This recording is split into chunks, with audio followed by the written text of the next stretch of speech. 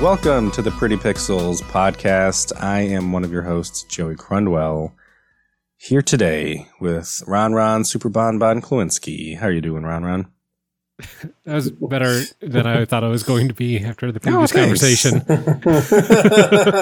Well, if I had time to come up with something about porcelain and poop, I would have, but no, I didn't. And also, Paul, Wisconsin cheese curd champion, Grosskopf. How are you doing, sir? Doing well. I cannot believe that mozzarella sticks are crushing cheese curds. Crushing. Well, we can ask Ron. It's unbelievable.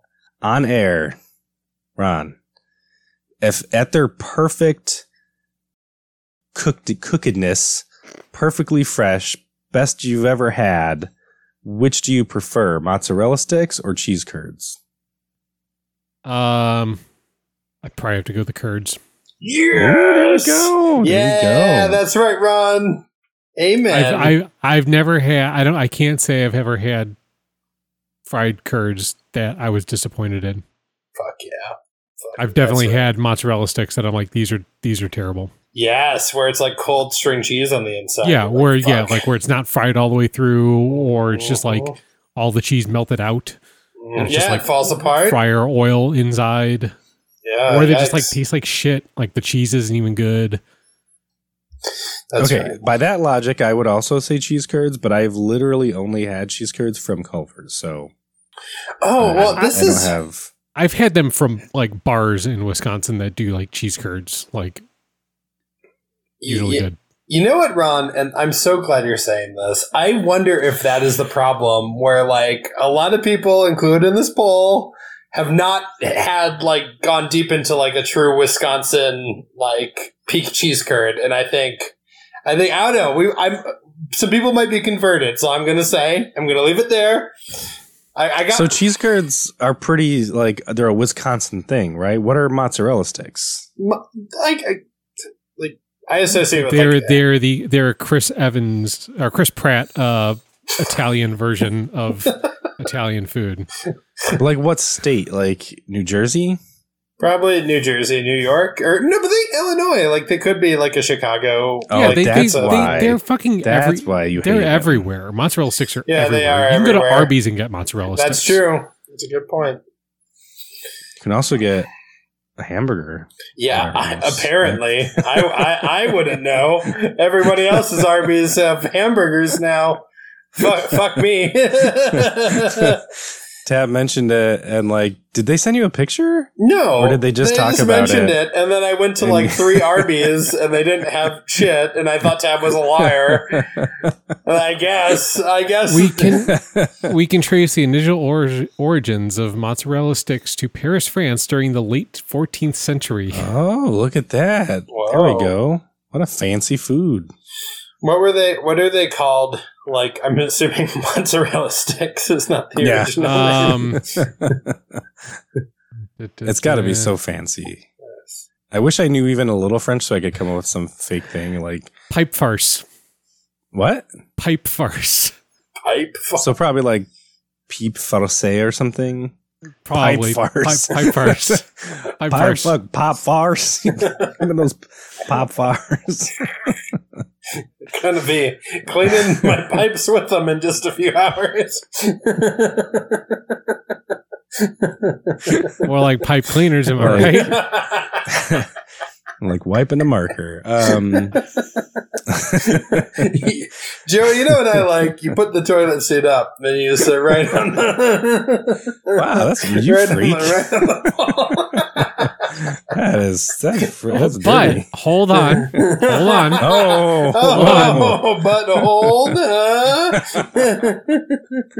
But hold on. Fried cheese curds origins begin in ancient Rome. Yes! So that's probably gonna. That's probably. I don't have a time frame, but that's probably gonna predate 14th century France. I think. No, definitely. Yeah, definitely would. Yeah, we pronounce it Culver's, but it's actually they're using Roman lettering, so it's actually Caesar's. Yeah. That V is actually a U. That's how it works, right? So it's Collier's. Yeah. Collier's. Yeah, there we Collier's, go. yep. Yeah. This is actually a little known fact, but before the gladiator, games, all the gladiators would load up on like 8 pounds of custard, and then they would come out and just be exhausted and fall asleep in the middle of the Coliseum. People loved it. They let the lions out. The lions are like, shh, yes, this is amazing. Score. Yeah, it's like sweaty. They're like, oh my God. Yeah, apparently, like first century is about the time when cheese curds came out. Oh shit! Huh. Damn. Well, go cheese curds. Huzzah. Cheese curds, about 500 grams or about 1 pound. A cup of semolina, honey, and olive oil. Ooh, delicious. There you go. That's your ancient Roman cheese curd recipe. Google. I can't even. Google. It's pronounced. Glue. God. No. Stop. No, this is good. Please. What is it? Here, I'm just gonna. I'll let you. I'll try it. You're Sunday. No. Try to. Globuli? Globuli? I think it's Globuli? Globuli. Yeah, globuli. That works too. Yeah. Globuli. Well, for the listener, it's Globuli. Yes, if you are an ancient Roman, write in with the correct pronunciation. Yeah. Globuli. And you got to do the little hand movement. Wait, that's Italian. Which is where Rome is. Crickets. That's not Roman, that's Italian. I think maybe in fairness to both of you, that is true, but it's also separated by time, so who knows? Yes. Maybe. Well, we don't know. I'm going to assume that there's no gabagool in ancient Rome. Yeah, so we'll all assume that all Romans talked like Polly Walnuts from The Sopranos. Yep. When they stabbed Caesar, he was like, "Oh." I'm trying to think of what is he? What did they say when they stabbed him?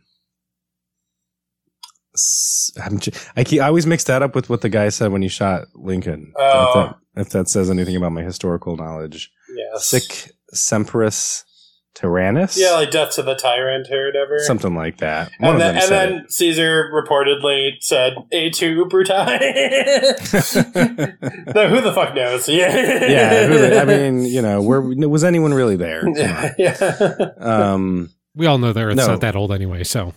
Yeah. I think actually hold on, let me look up my sort of textbook here. I think what Caesar said was, "Where is my globuli?" Quick, before I die, some globuli. Googly moogly. Speaking of globuli, our main course for today is I was going to say, who knew that review? No, we literally are recording this 2 days after? Yeah, 2 days after, yeah.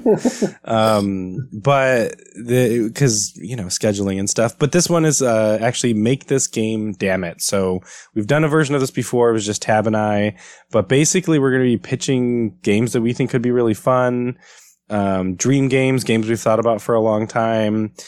We would love if developers, because we know you listen to this, of course, listen to this and make these games. In fact, we demand it. We would like a cut, but we understand, it's a competitive business. So if you at least want to throw a little special thanks into the credits for us, that would be awesome. But before we get there, I was very busy and I glanced through the news and I was like, I don't see anything. But Paul, you have some interesting links up here that I think are all very relevant to our interests. So would you mind sharing, my fellow news hound? Yeah, yes, Joey. I'm live here at the scene. Beep beep beep beep beep beep. Message coming in through the lines. Our first story today is from Kotaku, and so yeah, our first story comes from Kotaku. That part was true. I was doing a fun vintagey newsman voice. What is this fiction? Yes, according to an insider at Rockstar, apparently the remastered versions of GTA 4 and Red Dead Redemption are shelved. And this is sort of speculation, but basically in response to sort of the very tumultuous launch of the GTA trilogy last year. And it seems like they're not like canceled necessarily, but they're being pushed way back. And now Rockstar is sort of focusing on putting out GTA 6. So I thought this is interesting because we kind of talked about Rockstar a lot previously on the show. And kind of, yeah, like this idea of sort of Rockstar in years past had a lot of irons in the fire. And now it seems like they're very dead set on these big major projects. But yeah, what do you guys sort of think about in response to this story? I think what confuses me is the Rockstar focusing efforts on GTA 6, because that seems to imply that Rockstar was doing the remasters when Rockstar did not do the remaster of the GTA trilogy. So were they doing it? Did they have teams working on it, or like internal teams working on it? Or are they just like, we don't trust anyone with it now? You know what I mean? Because again, the Rockstar focusing efforts on GTA 6 sounds like they had a few irons in the fire, and now they're like, no, take all those irons out, put them in just one. No, that doesn't make sense. My metaphor is breaking down. But so I don't know how to take that. Like, I guess it doesn't matter. Like, I wasn't particularly itching for remasters of those. They haven't aged that poorly to me. I mean, it would be great. The rumor about Red Dead Redemption 1 was that it was going to be in the Red Dead Redemption 2 engine. Yeah. And like, that's cool. But I'm like, I get all of that from Red Dead Redemption 2. So I'm like, this is interesting. But personally, I'm like, yes, finish GTA 6. And then yeah, right. I'll take the remasters then if you want to give them to me. But I don't need them personally.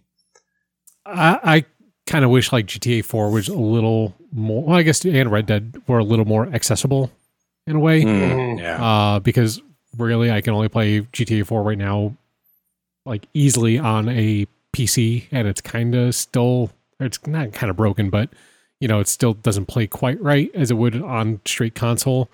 And then Red Dead, like I can only play that on console, so I had to bring out an old console just to play it, and that's just way too much effort for me right now. Is it backwards compatible on the Xbox Series X? Yeah, it is. Yeah. Interesting. So, interesting that it is. Yeah, not going to buy one just to play. No, I mean, I wasn't saying you. I was just saying, I was asking just out of curiosity if you know. Yeah, I have to say, yeah, I was disappointed about Red Dead Redemption, just because, one, I would like to go back to it, and like when a remaster comes out, it's kind of an excuse of like, well, you know, a new version's out. What can you do? It's got to play Red Dead Redemption again. But I also know Tab, who is the biggest fan in the world of Red Dead Redemption 2, has not played the first one yet. What? And I know. And I think their reservation is they don't really like going back to older games. So like a new sort of glammed up version of it in the RDR2 engine might have been just the thing to get them to dive in. So I'm a little bit sad on their behalf. But at the same time, like, I think, yeah, as you say, who knows like how they were allocating resources, where like they feel like they need to sort of reprioritize and recenter things on GTA 6. But if it means we get GTA 6 sooner, yeah, that's a good thing. I would assume that they probably, after the remasters, they probably, like Joey was saying, like they were to keep a closer eye on it and maybe like get a little more involved, like still have someone else do the work, but be more involved in it. Yeah. And probably at the end of the day, that's just too much effort and time to be able to dedicate some people to just like watching over that. But and they know GTA 6 is going to be huge. Like, there's no way that game is not going to succeed. Even if it's half as successful as GTA 5, it's going to be fucking massive. And so I'm wondering, and it's going to still have a ton of people complaining about it. Oh yeah, of course, yeah. Where's my GTA 6? GTA 6 out. This game sucks. Where's GTA 7? Yeah. Fix why it isn't 7 right now? Right. Why is it based in Vice City again? Because it's gonna be. But the other thing is, like, if that's that successful, then that holiday season, because like let's say they release it in the spring, spend the rest of that year finishing up those remasters, releasing those in the summer or the winter when people have finished the story. Maybe some of them are starting to get tired of the multiplayer. Here are these other Rockstar things, you know what I mean? Because every new game brings a new generation of players with it that haven't played the old game. So like, I think that could work really well. What are we figuring for GTA 6? 2024? I think 2023, but I've been wrong about everything the last couple of years because of the fucking pandemic. So, well, and it's hard to like. They keep making these larger and larger worlds, and if they're really trying to outdo themselves with GTA 6, maybe the development time is just going to become more and more sort of protracted. So it's hard to predict, when they're going to have something out. Oh, go ahead. I was going to say, like, the reason it's hard to know as well is because Rockstar will announce it in like April, and it'll be out that fall. Like, they don't mess around. They're not like. They did early on, but I think starting with what San Andreas were on, like they started being more like we're in control of our messaging. Yeah, we know people want our game. Vice City was like a little cagey, but like they were still like showing it at like E3 and stuff like that. Yeah, and then San Andreas, it was like everything was close to the vest. But I mean, that was I guess that was only like 8 months from announcement to launch. Do you remember? Go ahead. Sorry. Oh, I was gonna say, was it 4? I think it was GTA 4 where the guy had like the tattoo of it on his arm, like a fake tattw. Peter Moore. Yeah. I was like, wow. Maybe that'll be. And it was like also coming to PlayStation 3. It'll be like Jeff Keighley at next Summer Game Fest, but it's like a real tattoo that they forced him to get. He's like, okay, here it is. On his dick. Yeah. It's like GTA 6. It's all infected. Yeah. It's like, oh, God. No, it would be Jeff Keighley, so it would be like, brought to you by Netgear. And he's like, wait, you need to include a sponsor. It hurts. Hey guys, check out my GTA 6 tattoo brought to you by Netgear. I'm a little disappointed with that, but I mean, whatever. I'm sure they'll still do it, and they'll probably do it like maybe like lead up to the GTA 6, like maybe they'll release like one of them, be like, oh, by the way, we have like they're probably going to work on it quietly and not say anything about it, and then just kind of release it out, and then that's it. Yeah. My guess again, and probably wrong, would be that we're going to see a trailer or something in the spring, and it'll be out by holiday next year. Paul, what do you think? Holiday next year? I don't have a specific date, but I think it will release in the same year as Haunted Chocolatier. 2028. 2028. 2045. Red Dead was announced in fall and released in the spring, right? Oh, that was... I thought it was longer than that, because that got delayed like quite a bit, I thought. I'm trying to remember the time period for all that. Because I think Red Dead was supposed to come out in the spring, but got delayed all the way until like later in the year. You know what? Yeah, that's right. The first Red Dead got released in the spring. Second one was supposed to get released in the spring and then got pushed back till October. That's what it was. Because it was my first semester teaching here, and like half of my students were like, I'm so sorry, but I'm going to be gone on this day. And I was like, oh, it's because Red Dead Redemption's coming out. And they're like, yeah. And you were like, I guess I got to cancel class. No one's going to be there. My hands were tied. Was it delayed because of the tuberculosis? Was that COVID? Things are delayed because of COVID. Too soon. Yes.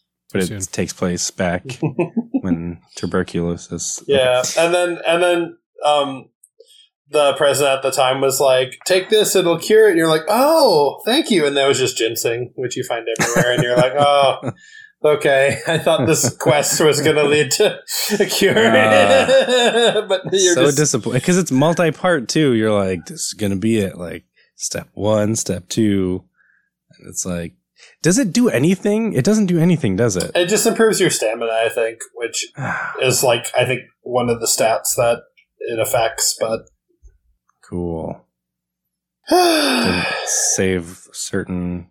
Anyways. Beep, beep, beep, beep, beep. Oh, shit. Oh, beep, beep, beep, beep, beep. Breaking news. Breaking news. another message in from the lines. According to Kotaku, once again, the game-breaking bug in Knights of the Old Republic 2, which I mentioned on the show a couple weeks ago, has now been fixed. Huzzah! But yeah. So that's great, which means that when I get this game, I can finally play it and beat it and won't have to stop halfway through. But unfortunately, romance. Yeah, gonna date so many people and go back to some saves if I mess it up. Yeah, it's gonna be great. But unfortunately, I guess there are some new bugs now. And Joey, I'll need a little help from you on this because I read about it, but I haven't played it, so I don't quite know what this is. But from what I understand now, like a new bug is in there where like, I guess in the game you can move really fast, but it'll kind of like blur everything. And when you trigger a cutscene while moving like that, I guess there's this new bug where like the entire cutscene will just be blurred out in that way. I'm looking at the screenshot. It looks really bad. Yeah, and I guess it looks horrible based on that screenshot. So like, I guess now that's a major bug in there that came after they fixed this one, but at least that one I can just take my time a little bit, move a little slowly. So that's true. A more avoidable one. But yeah, so I can play this now. Yay! Yeah, I mean, I think by the time you get to play it, it'll probably be patched because we're going to be playing Disco Elysium here soon for the game club. So shit, I gotta get into that. Yeah, I'm getting ready to send the group a message. Taylor is in for the 27th or whenever we set it for, which is a Wednesday. So I want to send the whole group a message and make sure we have a time nailed down. And then I looked up how the game is broken up, and apparently it's broken up into days, and there's 10 days. So I'm thinking we'll cover the first 5 days in the first half and then the second 5 in the second half. So I'll send out a message soon and we'll set all that up and we'll let you know, listeners. But until then, so yeah, KOTOR and KOTOR 2 might be, and for me, that one game, what is it called? It's something about a chair. You know the one. Yeah, there's that some one. card game. I wouldn't know, but maybe I'll remember I might remember by the end of the show. If you could just rack your brain, and then when you think of it, just let me know. Yeah, might be a while, but that one I think I mean, correct me if I'm wrong, but if you happen to remember. Is that one that I could play a little bit at a time? Like, is the narrative so intense that I'm like, I got to play it all at once, or can I like play a couple hands here, play a couple hands there? No, I think you can stop and start. I've been with it's been my travel game. You might, if you feel naturally sucked in. I mean, who am I to stop you? I mean, not unlike a young boy sitting on a toilet without the seat. You might find yourself, you go to play and you're like, I'm just going to drop and sit up, but all of a sudden you plop right in. I want to continue on and explain more of that, but the listener has no idea what we're talking about. So I'm just That's probably better for you. Yeah. So we're going to get out of this with a beep, beep, beep, beep, beep, beep. Quick. I'm just saying that like now, if I try, I fall in and it's like hard to get into position like that and like sit comfortably. Yeah. Anyways, beep, beep, beep, beep, beep, beep, beep, beep, beep. Back to the bathroom in a second, but first, a breaking news story, and in some ways the most thrilling news story of all. Once again, coming from Kotaku, based on a recent Sony job listing on LinkedIn, there may be a chance that we'll get some PS3 game emulation on the PS5, which is fucking thrilling. So let me pull up the ad now. That's fascinating because, like I said, I really thought, that they were having such problems with that they would, why wouldn't they have included it in? I thought if we saw that emulation, it was going to be like a year or two down the road. I didn't think it would be so shortly after the launch of the online. Service. Well, here is the ad, and this could mean that we have to wait a little while because I mean they're putting an ad out for this position, so maybe they're at the beginning phases of this process. Oh yeah, that's true. Our software development engineer position works on the tools and technology team at PlayStation Studios to support the newly relaunched classics for PS4 and PS5. Classic games run via emulation of legacy PlayStation platforms. As a classics engineer, you would work closely with a group of other engineers, producers, and QA teams to fix bugs, add new features, and develop new emulators. And as the article Serve Joseph points out, what is the noticeable console in the lineup of consoles for the new PlayStation service that needs emulation? The PlayStation 3. PlayStation Vita. The Super Nintendo. Vita. Vita Super Nintendo. Las Vegas. The Nintendo PlayStation. The Nintendo PlayStation. Okay, so other than the Nintendo PlayStation and the Vita Las Vegas portable, it has little neon lights on it. Wayne Newton sings a little song every time you boot it up. The Pocket Station? That's not represented. The Pocket Station? PSP. No, not the PSP. The Pocket Station. Yo, what if they did include some of those games like Dragon? What was it called? I almost called you Gary. What was it called, Ron? Dragon's Cocoon or something? I'm off this podcast. See ya. No, Gary, come back. I've got cinnamon for you. I don't remember what it was called, but for those who don't know, the Pocket Station was a Dreamcast VMU like memory card thing for the PlayStation. And if you don't know what the Dreamcast VMU is like, it's basically kind of like an LCD video game thing that had like little mini games on it that would usually involve your saves. Like you could check your Chow or whatever the fuck you call them in Sonic Adventure. You can play around in the garden in there and almost have like a Tamagotchi style thing. Yeah. They never released it in America for the Pocket Station specifically. Always wanted one. We might be getting a Pocket Station, but along with that, hopefully, one PS3 emulation. In all seriousness, yeah, so that we can all play Sly Cooper HD on our PS5s. God damn it, that's what they've been waiting for. They just want the most high fidelity version. But along with the games, there's speculation that they're also going to work on making sort of PS3 peripherals compatible with the PS5. So like the iToy, the PS Mouse, the PlayStation Move, and I threw this in there as well, Rock Band Guitar Hero controllers, or that Fleshlight controller that Joey talked about on episode 69 that we're all going to buy a used copy of. We could just share one. Yeah, we could just pass around. Yeah. Take turns. Like the Sisterhood of the Traveling Pants, but the Brotherhood of the Traveling Peen Sleeve. So, and like Sisterhood of the Traveling Pants, it fits all of us magically.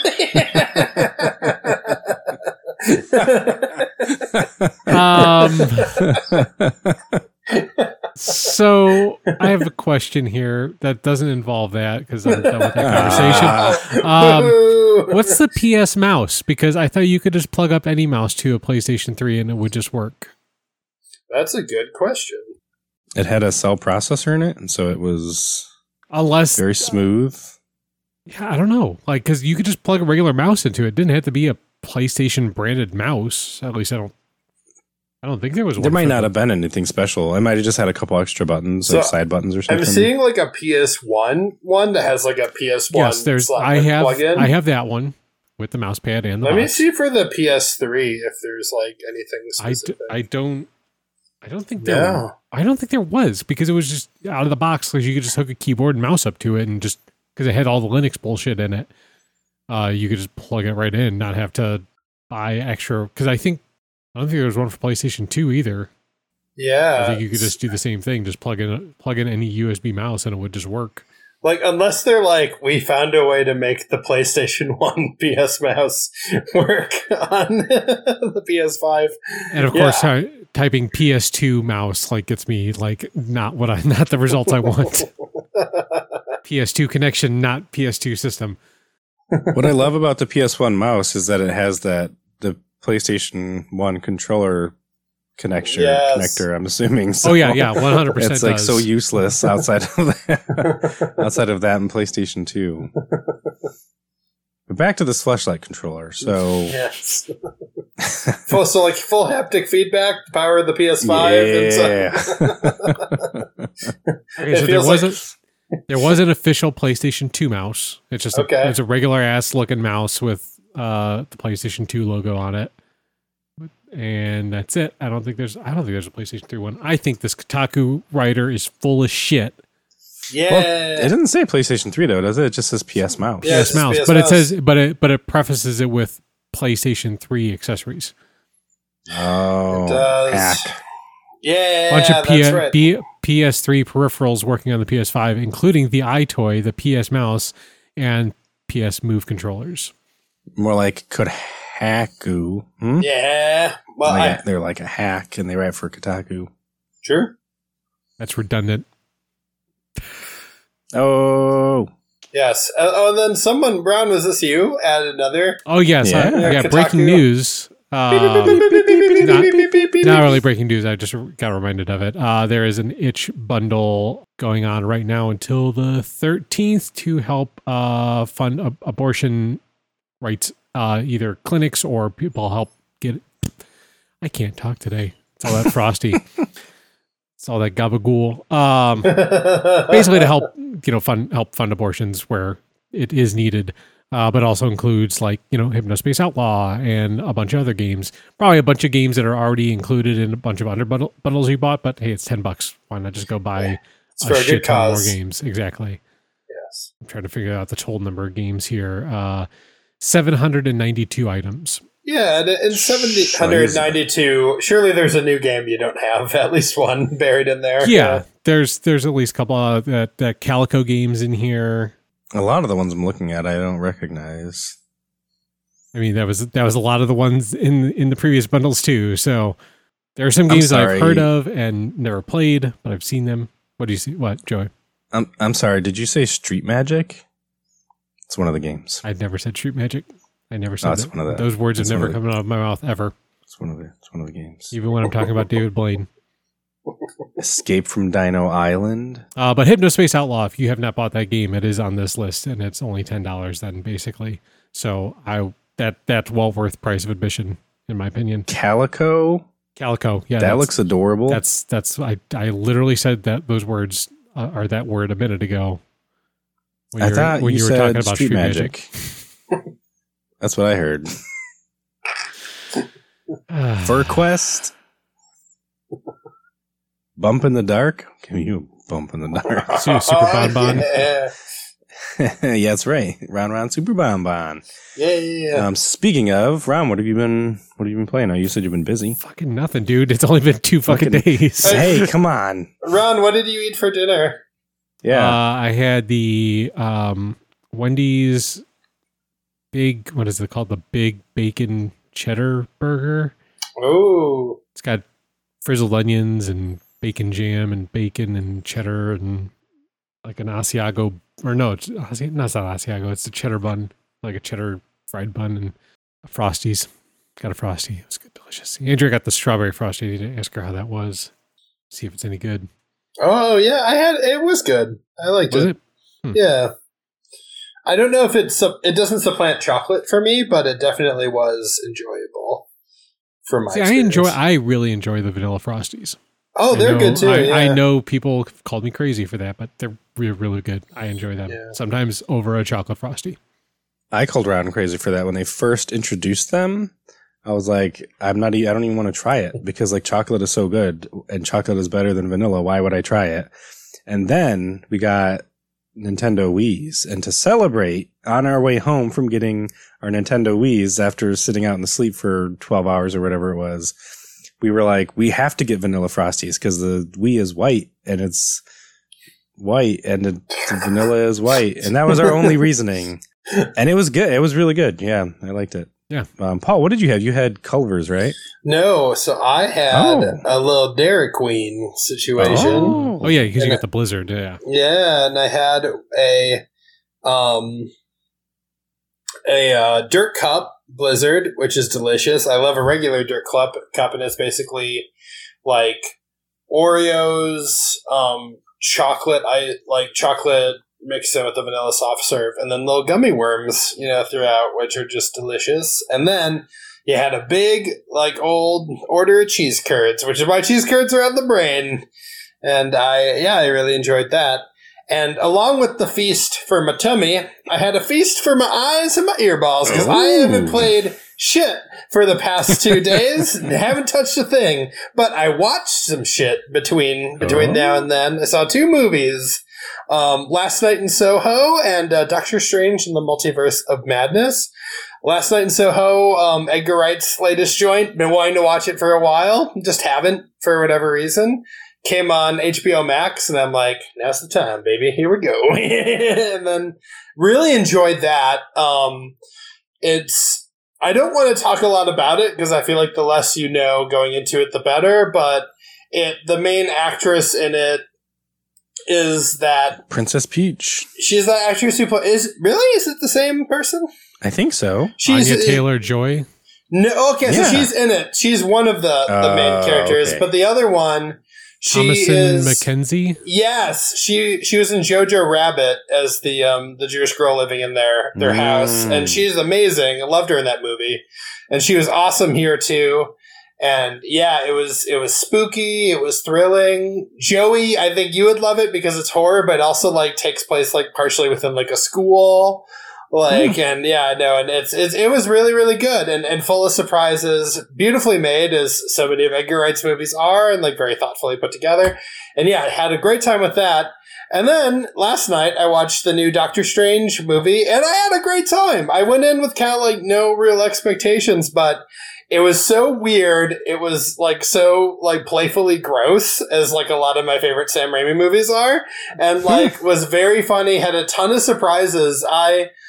People complain about Marvel movies being formulaic or whatever. I'm not in that camp. I love them. Keep them coming. But this is the movie for you if you have that complaint, because it went in a ton of directions that I did not sort of see coming, and yeah, it was just really a lot of fun. So highly recommend both of them. They were both super fun movies. And that one is also one that you probably don't want to say a lot about, right? Yeah, exactly. Okay. Yeah, I haven't seen either. And literally, it's funny that you bring them up, because those are the 2 that Gary keeps asking me. He's like, did you see Last Night in Soho yet? Have you seen Doctor Strange yet? And I'm like, oh, I will let you know when I do. Have you listened to Girl Talk yet? Have you listened to See, that's why I don't ask, though. I don't want Paul to be mad at me. I would never. Next week, you'll see on what we've been playing. Girl Talk listening simulator. I had for dinner Burger King. I got medium number 1 with onion rings, and I always get the number 1, which is the Whopper. And I get no onions, tomatoes, or pickles. And I've been saying that for years. It's just secondhand. It just comes out.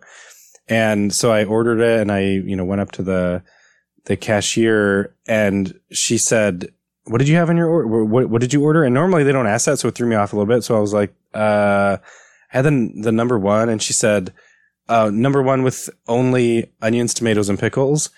And she said it, and I was like, yes. And I was like, why did I say yes? And because I was number 1, I was like, there's no way that she said that. And then number 2, I social anxiety. So I was just like, yes. And she's like, okay, and I gave her my card, and I'm pulling up to the second one. I'm like, she said that, but she didn't mean it, right? I'm not going to, it's just going to be a bun with tomatoes and pickles. And it wasn't. So I don't know. I was really busy with a lot of cars, but part of me was like, do I go back? And I'm like, I said no onions, tomato. What did they think when I said that? Were they like, freaking vegetarian? Of course, but why wouldn't I just say no meat then? But no, it was good. I always get chicken nuggets for Bella. I got some chicken nuggets. She ate a little bit of them, but she's getting tired of them. I think she used to love McDonald's ones. Those were her favorites.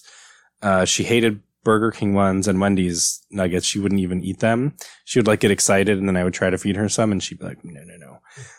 But now she's only eats a little bit of the McDonald's ones, and she really prefers the Culver's chicken strips. Ooh. So those are her favorites. How's she feel about Cane's?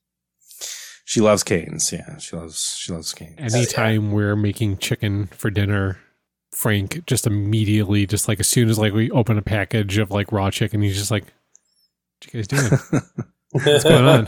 Hey, what is that? What is that?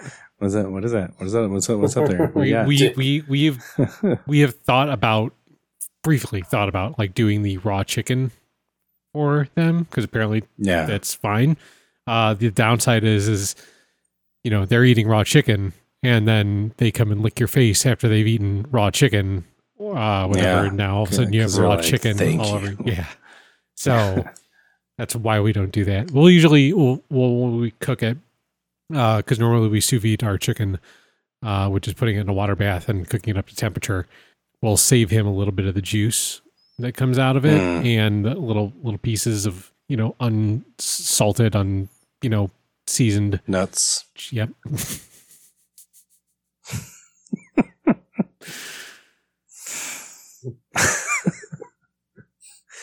So anyways, we'll save a little bit of chicken and he'll eat it and lap up the juice a little bit. But sometimes he'll do it, sometimes he won't. Elmer fucking does not give a shit about fucking chicken at all. But cheese, that motherfucker goes after cheese hard.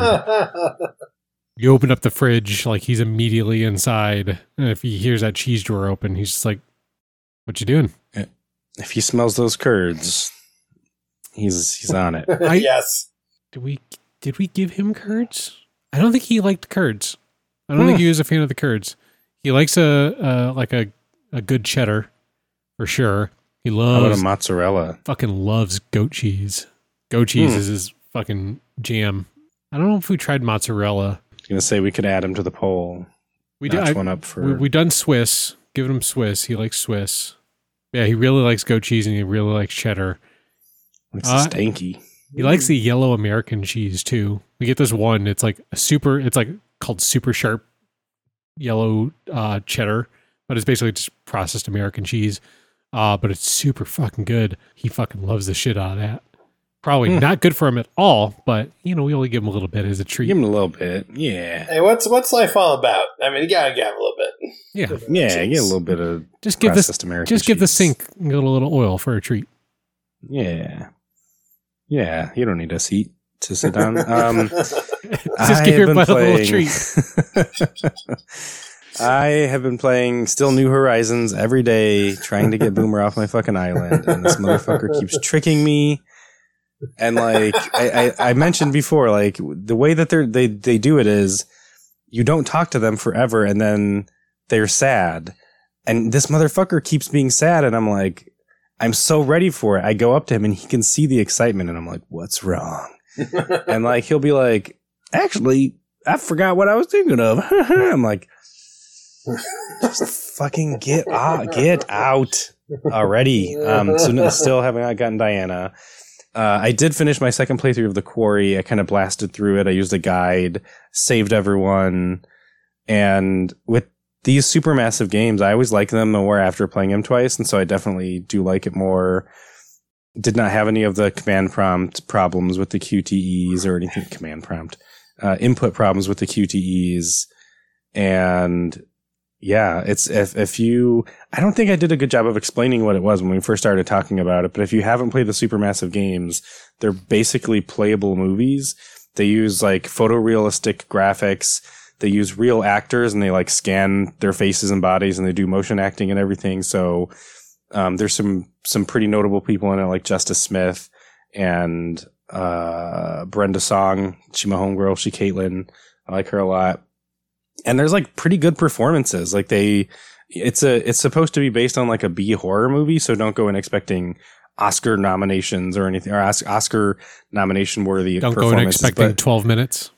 Go in expecting, I haven't played 12 minutes. I haven't either. Don't have the time. But yeah, but it's good. And it's like I'm playing a movie. So if you're interested in horror movies and like there are command prompts. You do have to move around a little bit, but it's not like this really in-depth game. You just have to have the controller, be ready to hit some buttons occasionally. And it's really cinematic and really cool. So I highly recommend it. I am going to put it aside. I'm not going to get the platinum. I think I'm going to save it for Halloween. so I can focus on Disco Elysium for now.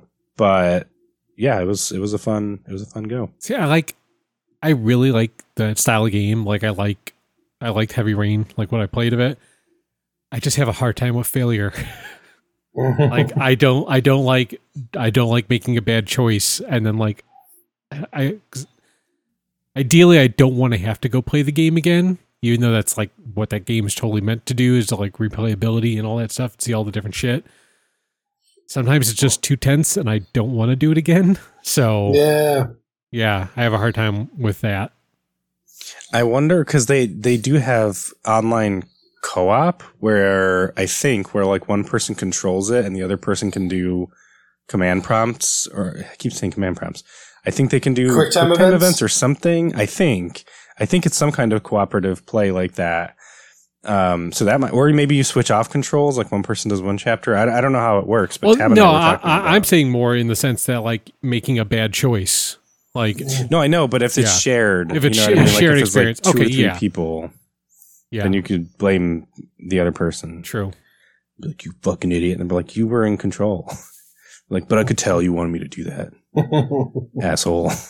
Who are you talking to? You're here by yourself. I don't know. Yeah, that was me while I was playing. Fucking asshole. Don't use it. Those games do look really good, though. I've seen like enough like videos of the. I've seen the playthroughs of the what's the Until Dawn? No, not Until Dawn. I have seen that. Little Hope. Little Hope, is that the one that involves the bus? Yeah. Yeah, I've seen a playthrough of that. Wait, is that the one with the bus? No. Yeah, it is. Little Hope is the one with the bus. Starts out with the family getting murdered in the house first. Yeah, that's my third favorite, I would say. I would say for me, it's probably still Until Dawn, partly because it was like a new experience, and then The Quarry, and then Little Dawn. Hope. Or Little Hope, sorry. Little Dawn. Until Little Quarry, Little Hope, and then the newest one? Yeah, or House of Ash, and then Man from Medan. Man of Medan. Yeah, the Ghost Ship one. Yeah, the Ghost Ship one. Yeah, not a good one. I think that one gets extra points just for having a smarmy Sean Ashmore in it doing that. Yeah, but he was really good too. Yeah, again, the performances are usually really top notch. That should have just been the whole horror scenario. This guy's your jerky friend, and you've got to spend your whole vacation with him. You can watch him die in 14 different ways.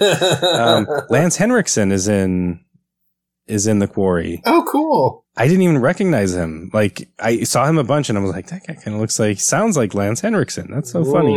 And then during one of the cutscenes, I'm like, no, that's fucking Lance. And I looked it up. It's fucking Lance Henriksen. Hey, you gotta trust the fungus.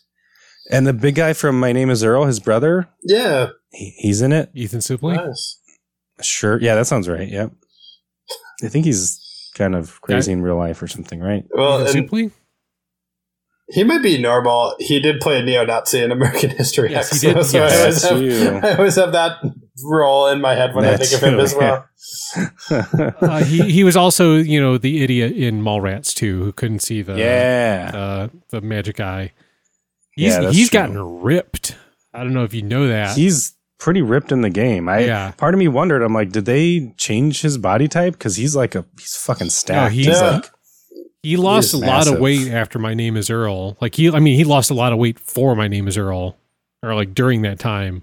But then, after that, like he just kept going, and dude, fucking massive. Yeah, like I don't know how accurate it is, but like he's like the definition of barrel chested in that game. Like it's not like ripped. It's not like, Arnold Schwarzenegger, but again, it's just like this massive muscle. It's like Arnold Schwarzenegger now, because he's got all that loose skin from all the weight he lost. No, it's not loose though. It's real tight. It's just he just looks like he has farmer's strength. Like he's a big tough farmer. He's not a bodybuilder. Yeah. He's like a strong farmer. I don't know if you're looking at the pictures I'm looking at right now. You should just do a quick Google search on him there. Well, maybe for the game they had to tone it down a little bit. They're like, listen, that's too much. That's just too much. Yeah, those pecs are popping. Yep. Pecs a popping. No one's going to believe that he can be killed. Yeah, like a knife is going to hit that, bing, and just go right Well, up. he does have a really, so in one part he gets shot with a shotgun and he literally shrugs it off. Like you shoot him, slight spoiler alerts, because I am going to also spoil another scene with him. But like he gets shot with a shotgun and he's just like, he does leave, like he's annoyed. No bullet holes at all, no marks. And then later though, he does have a really funny scene where he gets stabbed. And his response is, "Oh, you stabbed me. Ah, that hurts.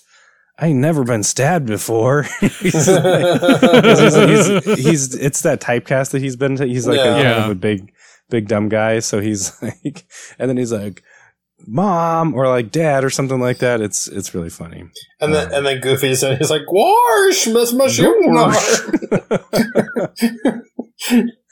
Gosh, my stabbing arm. Speaking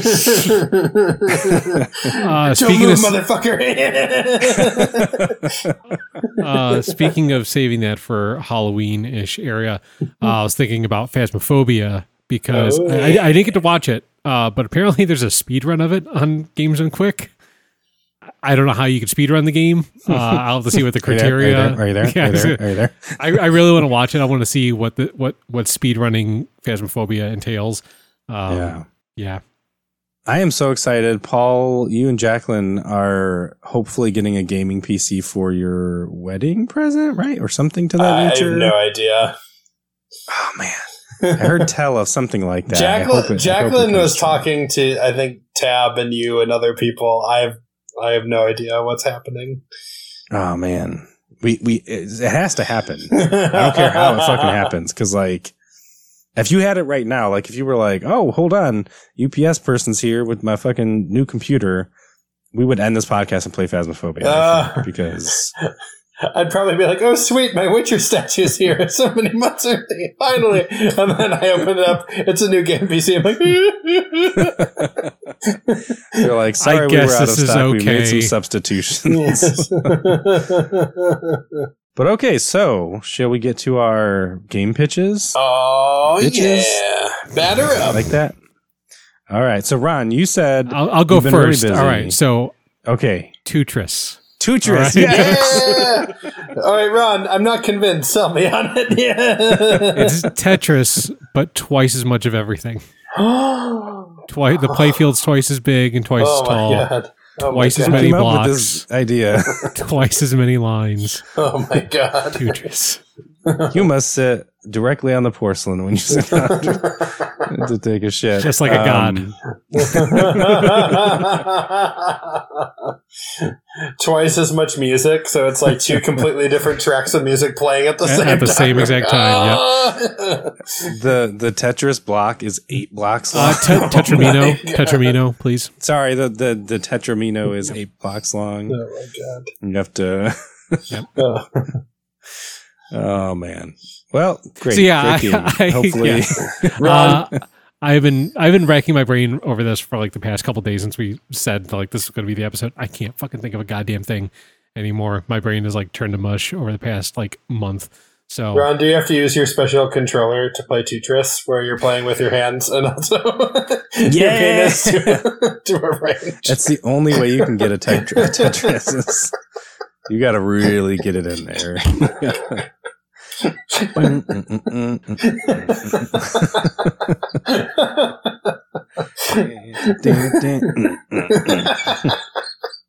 do you remember the V96 Friday Night Mix? They had the Tetris song in it, the house song. Yeah. It's okay. That was good. Yeah, that was good. I can't find that anymore for some reason. It's really hard to find. That specific I read that song is actually like just a Russian folk song. It's a traditional Russian song, so it's not like it's a copyright issue or anything like that. Yeah. So let's go. That's our new opening. And then, it's probably not a good time to use that. Yeah. Well, yeah, I guess. I don't think the guy who made it was a bad guy, Not everyone represents the country. I don't represent the country that I live in, for sure, these days. Okay, Mr. Air Force. I served my time. Now we see Joey's oil painting of Donald Trump and Abraham Lincoln and George Washington as a SWAT team. Yeah. Okay, so hold on. Quick aside. I know this has nothing to do with anything, but that picture I sent. So I made the comment about how he's stepping on the snake. Yeah. I went and looked through that guy's other paintings. Donald Trump's always stepping on a snake. Oh. What is that supposed to represent? Because the snake is the biblical thing? I don't know, because the snake is supposed to be, don't tread on me, snake. But he's stepping on a snake, so maybe it's original sin snake. I don't. Yeah, it's like if you bite me, I'm gonna crush your skull. Like, yeah, maybe, or because it can't be, as you say, it can't be the American. Yeah, don't tread on me. Please, no steppy. No steppy. God bless. Don't mess with America. Yeah, I don't know. Well, I like snakes, so fuck that guy. Yeah, fuck that guy. Anyway, that's right. So tell me about your game, Paul. Paul, you know what? No, fuck you, Paul. Joey, you go first. A shocking twist. Dun dun dun. We should call Netflix. Someone should get this. Okay, so my game is another licensed game. So my previous game was a version of Nightmare on Elm Street, is what I wanted to bring Nightmare on Elm Street to life. This is also a licensed game, and it's a game that I've been thinking about since probably like the mid to late 90s in some version or another. And given the progression of game development and IP development, I'm like, I could see this really happening today. But let me set the scene to talk about why it would be so perfect before I get to talking about what the game is. You might even, Paul, especially you, will probably figure out what it is before I get to it. But on a previous episode, we were talking about how we want like certain superhero games, and we talked about wanting like a Wonder Woman game and like a Superman game. We were like, what do we want from a Superman game? Oh, yeah. And we got to talking about like what villains we would want to see, and we would want to see Doomsday. And so that is going to be a different game. So this is a little bit of a two-parter, because the game that I want to make is a prequel to that game. That game that we're talking about is an open world superhero game starring Superman. He's fighting a bunch of famous villains. One of them may or may not be Doomsday. I don't think it should be. I think he should be in the second game. But the prequel to even the first game is actually a small, not an indie game necessarily, but a small roguelite or roguelike. It would be in 2D, and think Hades. It's the same sort of gameplay. Okay. In Hades, it takes that roguelite experience where you're going through like this really volatile landscape, and when you die, you do have to go back to the beginning, but you retain stuff, you learn stuff. So let me talk about Doomsday, and then I'll talk about the game. So Doomsday, if you're not familiar, is a Superman villain who was introduced in a run called The Death of Superman in the early 90s, 91, I think. And he's famous for killing Superman. So there was the whole premise of this whole big run was Superman, the unkillable superhero, is killed by this creature. And at first, we don't know much about where Doomsday comes from. His literal introduction in this series is him just punching his way through this like heavy steel wall and then through the side of like a giant hill. And he busts out of the ground, and he's wearing like this green suit, and his one arm is tied behind his back. And he's like, he has gray-green, like not gray-green, it's like grayish skin, weird kind of whitish wispy hair. And then these kind of rocks near his joints, like his shoulders, his knees, his knuckles, and his eyebrows and stuff like that.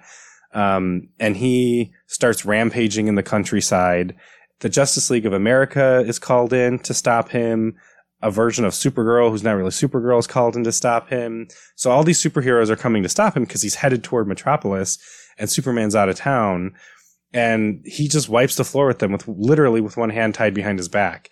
He just doesn't, anything he's hit by. Green Lantern, who was very powerful at the time, his ring doesn't do shit to him. He's impenetrable. He's incredibly strong. And then Superman shows up, and Superman's like, he's like super cocky. He's like, I got it, guys. And Doomsday punches him, and Superman takes the punch, but they show him think, that kind of fucking hurts, which is like the first time Superman has thought that. And so they start fighting. And Superman, the whole time Superman's thinking like, wow, like this guy can actually keep up with me. He has like, he's faster than I am in some cases. Like I can't keep up with him. And what's worse is Doomsday keeps getting stronger. Every time Superman gets the upper hand and gets Doomsday down in some way, Doomsday gets back up and he's faster, he's stronger, and all of those really hard rock protrusions are getting bigger. Oh. And Superman's like, what the fuck? This guy's evolving in real time. And Superman's getting more tired. He's getting tired out. So that's why Superman dies, is like, not only does Doomsday outlast him, but Doomsday is getting stronger, Superman's getting weaker. So he's like the ultimate Superman villain, of course, and then they sort of ruin him later a little bit. But at the time, he was like, oh, what a fucking cool, powerful villain. His backstory, and this is where it's important to the game because this is going to be the game. The way that Doomsday was created was in a lab. So on the surface of this completely inhospitable planet, this planet that's just so deadly, there's this lab that was set up to study evolution, essentially. Now, it's been a while since I've read this series, so I might be forgetting some details. I apologize. But basically, there are these scientists who are trying to create the ultimate being. And so the way they do that is they take a baby and they put it in a pod and they shoot it out into the atmosphere of this planet and they open it. And then all those big deadly creatures tear the baby apart. And the scientists record the DNA or the genome data. I don't know if technically it's DNA, but like the genome data. And they bring it back and they say, okay, let's make a baby that's a little bit more adaptive to this environment. And they clone another baby. This is the same baby that's a little bit more strong. And they send it out and it gets torn apart. And then they clone it again. And they do that over, I meant to double check, but I think it's like thousands of years. Like they just keep slightly incrementally making a more and more powerful creature. They're basically forcing evolution. Right. Yeah. And Doomsday, and again, it's the same baby. So on the one hand, you might say, oh, it's a fresh new baby. The baby doesn't remember, but we know now that trauma is inherited. Trauma sticks around in the genes. So Doomsday is getting more and more violent and more angry too, as he's doing this. And it gets to a point where he's too strong for them to stop. Like he's just become this. So basically they find a way to trap him and then they send him off into space. And of course, like anything that's sent off into space in the Superman universe, he ends up on Earth. And so that is the video game. As it starts out, it shows the opening. It shows them sending the baby out into the atmosphere, except in the game, it's going to be underground. They'll show this, the landscape up top. And maybe they send the baby out starting up there, but then they move underground because, there are other creatures and they're trying to get it diversified or whatever. So it gets to the point where they send out this like young, like a juvenile type Doomsday. And that's where you start. You're weak as shit. You're like Mario. You get hit a couple times, you're dead. And you die and you just get immediately relaunched back into the level. So that's one of the reasons I like it, as I want it to be 2D because I want there to be 0 loading times. It's going to be just a 2D maze of caves, a little bit like Spelunky. And you die very easily at first, but every time you die, you get stronger, and you get stronger in the way that you die. If an enemy, let's say there's like this beetle that has a really hard shell, and you're not that strong, so it takes you like 5 or 6 hits to kill it, but it only takes it 1 hit to kill you. It's going to kill you, and you're going to relaunch a little tougher to those kinds of physical attacks. So then when you fight it, it might take 2 hits to kill you, and the next time 4 hits to kill you, something like that. And so in a way, you can sort of like cheat your powers because you're getting more powerful, and there's going to be obviously like super strength, super jumping, you'll be impervious to damage after so long, of course, but it takes a long time and you have to keep playing because again, it's a roguelike. But you maintain your progress because every time you come back, you're a little bit stronger, and the levels will be designed to force you to fail because it wants you to get frustrated. It wants you to get angry like Doomsday did. So you're going to get to a part and you're going to feel strong because you've been through all these enemies and you're zipping through it. Cause again, there's no load time. So you're just getting faster and you're memorizing the enemies and you're just going through and crushing them because you're so strong now. And then you're going to get to a point that has an impossible jump and you're going to try to make it and you're going to fall off the cliff and die and be like, what the fuck? And it's going to make you do that 2 or 3 times to where you can jump long enough to make it over. And so you make your way through these caverns. There's going to be different things. Obviously, the kind of standard like Metroid type stuff like lava. You're going to be exposed to heat and cold and all that stuff. And then eventually you're going to break out into the surface. And that's where the big monsters are going to be, the ones that we see in the comic books. And it's going to be humbling because you're going to be so powerful by the time you break out to the surface. And then you're just going to get fucking one-shotted by like this giant pelican or something like that. And you're going to be like, are you fucking serious? So you're going to have to come back up and have a whole new big open world to like explore and basically take these things out. But your goal is the lab, and you're going to be so angry, and the game is going to keep showing you these images of these scientists. So when you get there, you're just going to be tearing the lab apart. They're going to be sending these specialized robots after you that are killing you, but it's too fucking late. You're too powerful, but they're going to capture you at the end. You cannot like successfully beat the game.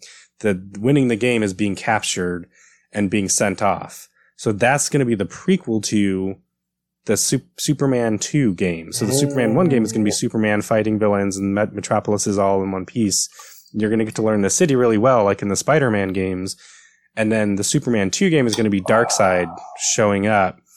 And now all of his powers are explained, and you know how he fights, and he's just going to tear the city apart in his fight with Superman. You're basically making like a promotional game for another game, sort of like they did that like Serious Sam like top down like shooter before they released like the new like 3D Serious Sam game like a couple of years ago. I can't remember what it was called, but sort of like that, like do like a mini game. So maybe it's like, you know, like a 3-hour game or something like that, as opposed to like a fully fledged game sort of thing. Yeah. Well, I mean, I would want it to be fully fledged, like more than 3 hours, but like, you know what I mean? But it's going to be like, you know, it's going to be at a budget price. It's not going to be like a full fledged, you know, $60, it would be $25 game. Well, That's too much for me.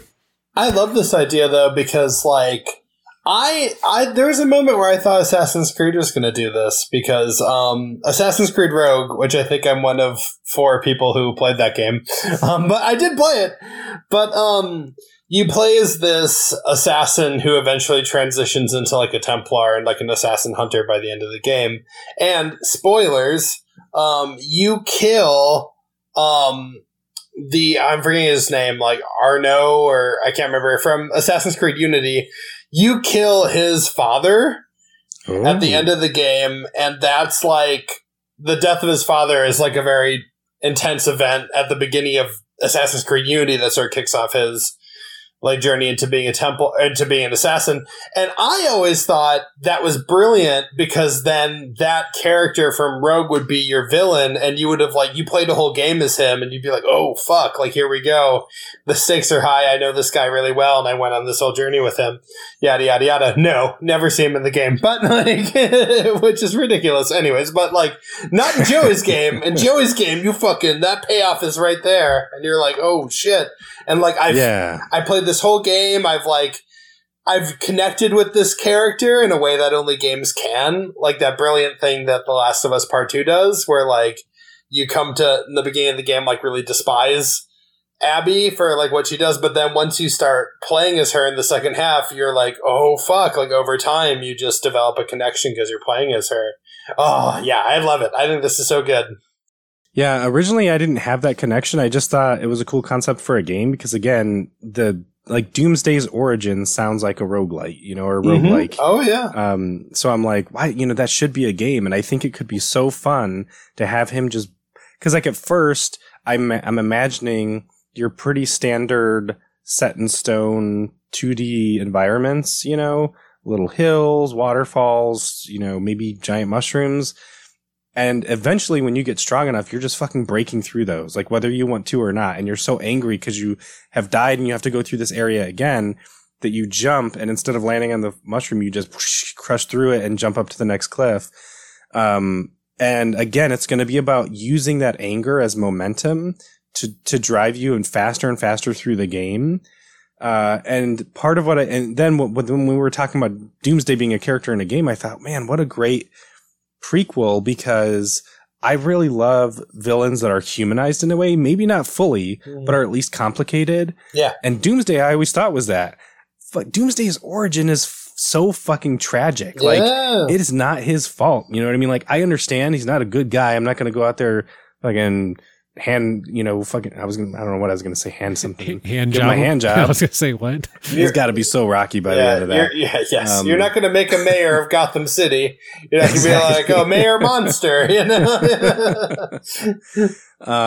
But at the very least, I don't look at him as someone like Darkseid, who is just malevolent and corrupted. You know what I mean? Like, I think he's a tragic character, but we don't see, like, in the Batman versus Superman movie, we don't see that. We see the giant, stupid, I hate the way they, that was one of my biggest complaints about that movie. I really felt like they did that character an injustice. Injustice, huh? Like that? So then if he was introduced, it would be that same version to where you are trying to stop him. Obviously, he's killing thousands of people bursting through this city. But you do so knowing what he came from and that he's reacting because he was trapped after all of that. And then, then put into an empty black cavern under the earth for who the fuck knows how long. They probably say eventually, but they didn't in the comics then. So yeah, so that's my idea. Just called straight up Doomsday. Yeah. Do you have a developer in mind? Like, if there is a developer you trusted to make this vision come true. Is it Devolver Digital that did Hades? They released it. The Hades was developed by Supergiant. Yeah, Supergiant, the Bastion people.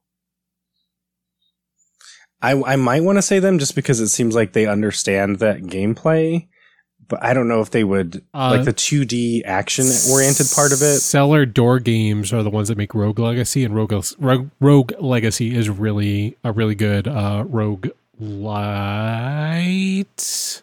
I forgot the difference between the two. I forgot them again already.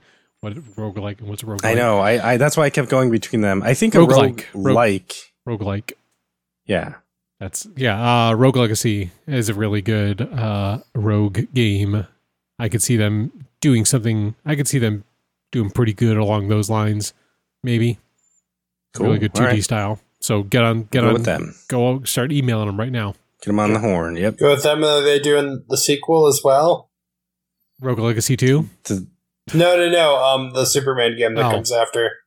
No, that should be Rocksteady, I think. Rocksteady. Okay, nice. So Warner Brothers Games, who has the license, get a hold of these people and please take it seriously. Communicate. You know what I mean? Like, keep those channels open.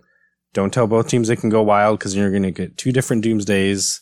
And I don't want a Superman versus Batman situation here. So exactly. No, hell yeah. I love that partnership. I think they're going to crush it. Yeah. It's going to be amazing. And they're going to sync up their development times so that they come out in the right order, and near one another. Yes, it'll be perfect. In the right order. I would hope a giant, massive open world 3D game sequel to another massive open world 3D game would come after the smaller 2D game. But who knows? You know what I mean? Cuphead took a million years. A million years to make. That's very true, yeah. That was also hand animated like the entire thing, so... Sure. Yeah, and they also had to build a game around it, too, because they realized, people just don't want to do a boss rush the entire time. Does Doomsday deserve hand animation? I say yes. Yeah. Well, according to Joey, he deserves a hand job, so... I didn't finish that. I just had a hand. Yeah. He's had a tough time. Give him a quick little, cool handy. Yeah. That might have calmed him down. You know what I mean? Like, the fact he probably never had sexual gratification in his entire life. Yeah, it's like... One release. Yeah, it's like, hey, Doomsday, have you tried this controller? And he's like, oh, no.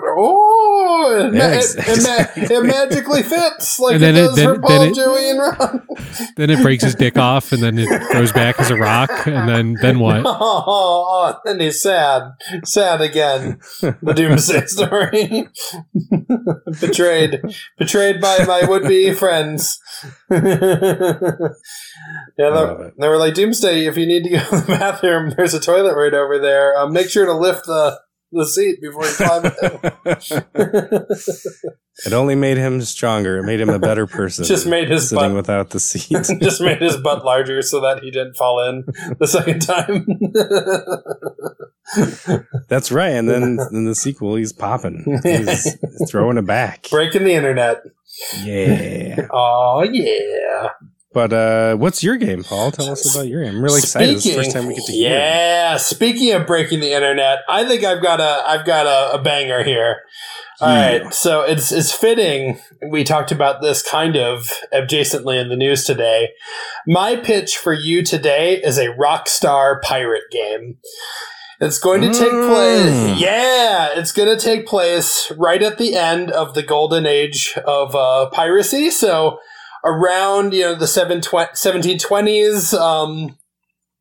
Big European naval powers are starting to crack down on piracy, but piracy is still banging. It's very Red Dead Redemption 2. Red Dead Redemption 2 on the high seas, or Red Dead Redemption 1. Shit. So right at this really fascinating time, tensions are high, there's a lot of exciting stuff going on. So that's where it's set.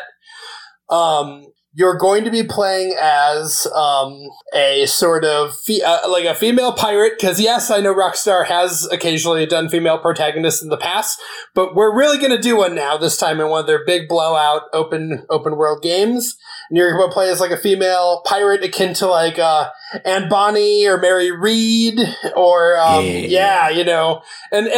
your character is going to have like a real Sadie Adler vibe from Red Dead Redemption 2, like aka the character we need for Red Dead Redemption 3. That's your path, folks, right there. I'll make another game while you're making a pirate game. So I don't know. She did get John Marston killed. Did she? She was the one that egged him on to get revenge on Dutch. Yeah, well, and Micah. They went, but wasn't it that they took the treasure that ended up being the problem? Yeah, Ron, always trying to blame women. Well, anyways, but whatever. As a Rockstar protagonist, that's all just grist for the mill right there. That's just more complication, which they love to do with their characters. Anyways, makes for a more compelling game. She can be like, oh, I got John Marston killed. Whatever. But I'm not here to talk about the Sadie Adler Red Dead Redemption 3. I'm here to talk about this pirate game. So it's going to be incredible. It's going to be rebuilt around sort of like pirate raids, like heists, like sort of elaborate like shipboarding and like piracy, and it's going to be like Sea of Thieves, but even like way better than Sea of Thieves, like the promise of Sea of Thieves, but like realized in a way that only like a meticulous 10-year-long development process Rockstar game can. It's going to be incredible. And only open servers, right? No, that's one of my stipulations. It's so funny. It's written on here, actually. I have notes. Yes. And one of them, I'm going to go through all these, but one of them is closed servers, and I had that in mind for all of us. So it's going to be incredible. You're going to be doing all this stuff. And the customization is going to be ridiculous. So in the multiplayer mode, which we'll get to in a little bit, you can make whatever character you want. You can add like pirate, prosthetics as well. So like hooks, peg legs, whatever you want to do, eye patches, yada, yada, yada. So you can do all that. And then for your appearance in the main game as well, you get jackets, belts, pants, hats. The hats are key.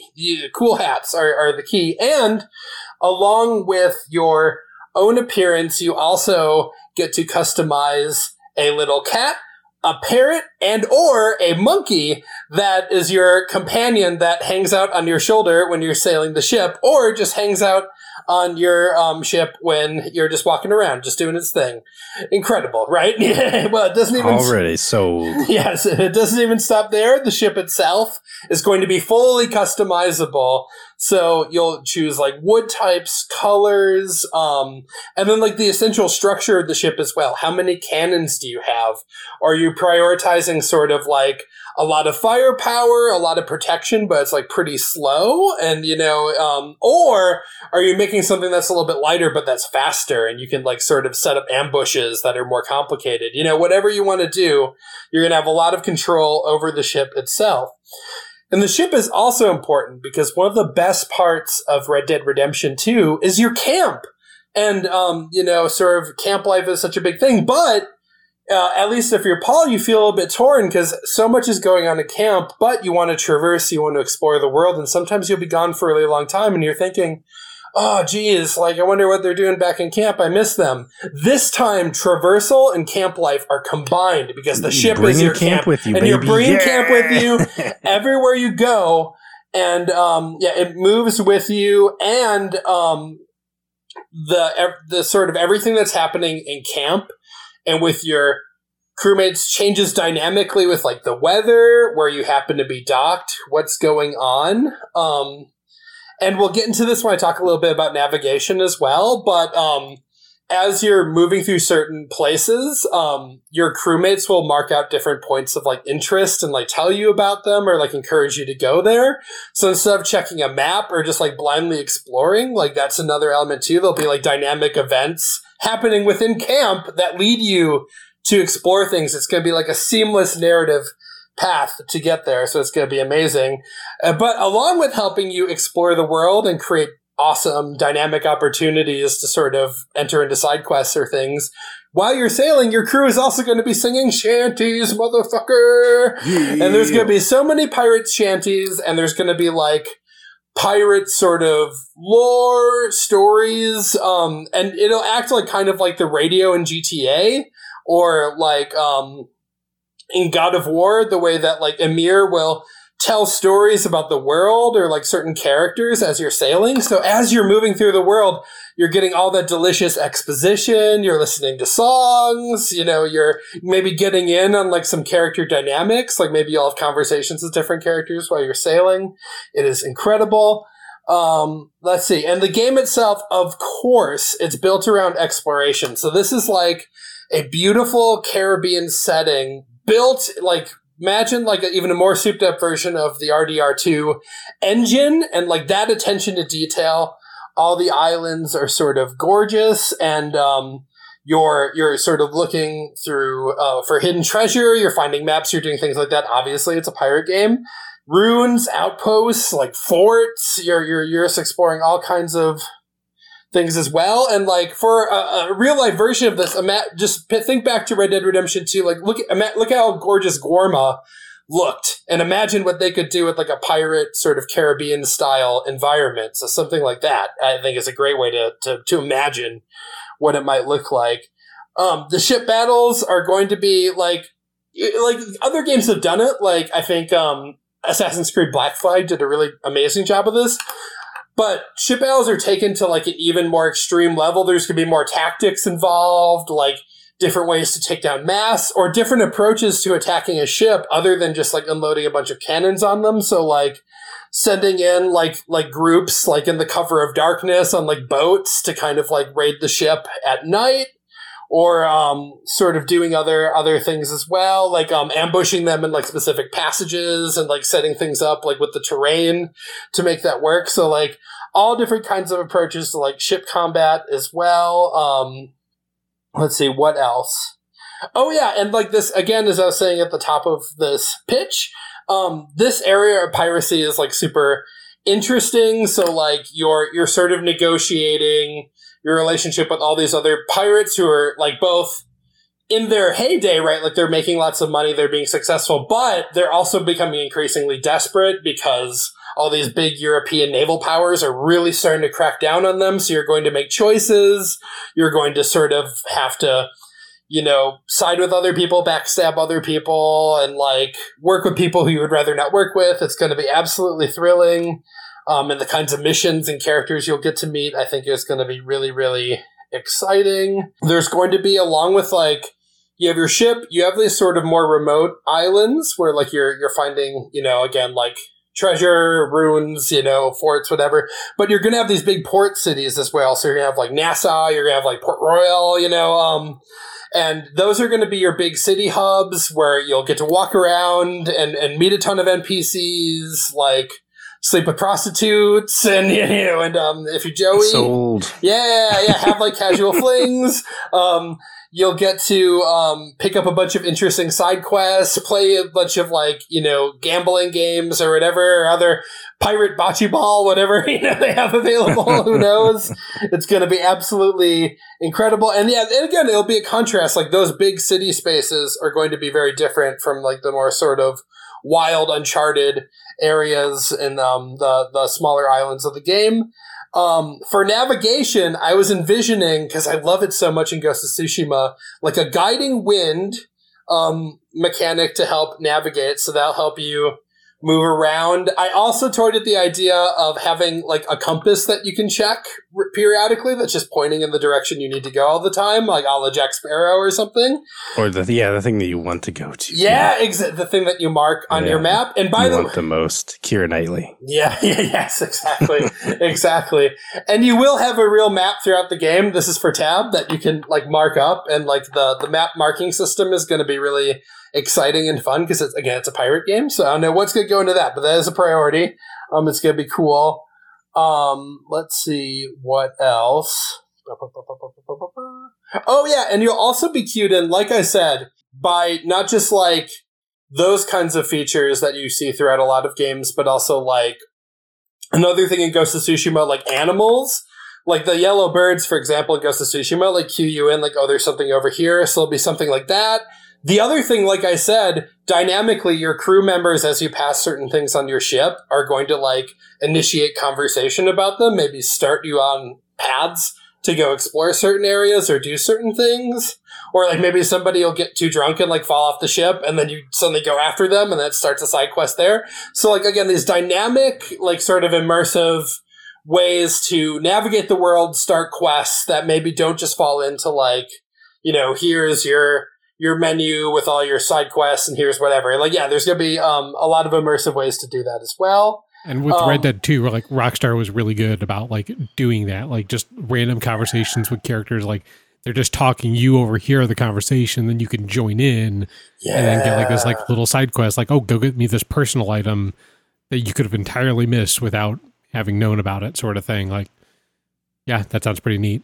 Yes, exactly. And then online, speaking of neat, Ron, online, you get all your friends together on a shared ship, and you go sail the seas together, have adventures. On public servers. On private. I wrote it. I wrote it right here. You'll see. I don't know if you can see this, but there's a little parentheses. It says private servers. Right. I wrote it right down there. And yeah, exactly. Private servers, no griefing.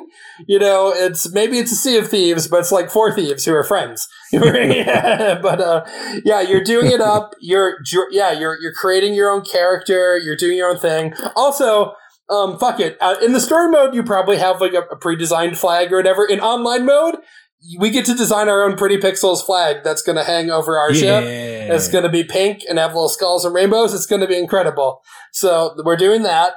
And then I have this next category. I just wrote pirate booty, a.k.a. romance, motherfucker. So like one thing Rockstar I think can do even more of is upping their game in terms of romance. So like a la the best BioWare games, a la like a Persona 5, for example, you're going to have your main romances that you can pursue. Characters that like you get together early in the game, and the game is your romance. Like it just keeps growing and growing until the closing credits. And you're going to have those big ones. You're going to have the casual romances, casual flings, characters you meet on side missions. Maybe a lovely, sort of worker at a brothel that you run into at some point, one of the big port cities, whatever it happens to be. But there's going to be a ton of that. And they're a beautiful courtesan. Yes, with a fatal illness. Yes, who will not choose the penniless sitar player. The penniless sitar player. Precisely. Yes, and I think that is everything. But that is my big vision. That is my pitch. I'm throwing it out to you guys now. Okay, Tab is not here, but I sense a disturbance in the force. Tab is like buckled over in pain right now. Like, I'm missing something. Something is happening. This game sounds made for Tab. Tab, like me, loved Assassin's Creed 4 Black Flag, loves Red Dead Redemption 2. So this game seems made for them. I mean, it seems made for all of us because we all love those elements. But one of the things I was thinking of, you were talking about, like, sorry, I made the stupid decision to put food in your mouth. Yeah, I was like eating. It was like popcorn, like Paul's talking. I'm like, this is good shit. So I'm throwing Sour Patch Kids in my mouth, and then he's like, I'm done, and I'm like, oh. But you were talking about like crew members having different like motivations and like personalities and stuff. I think it would be kind of cool if like who you sent up in the crow's nest sort of depended the kind of things that they spotted. So like if you send old Jerry up, that's all old Jerry cares about is booze, right? Like, cause he's a bit of a drunkard. And so he's going to keep spotting ports that are known for their rum or something. He's going to be like, oh, port ahead. And you're going to be like, and you're going to get there and he's going to be like, I have the best rum in the vicinity or whatever. And you're going to be like, oh, God damn it, Jerry.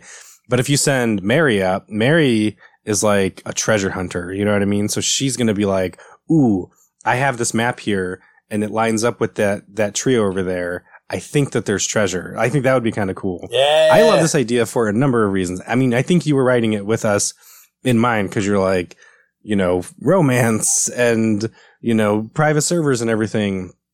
But like, I loved Assassin's Creed 4 Black Flag. That was my first Assassin's Creed game. And the story, I don't really remember. Like, it's fine. It was okay. I liked it.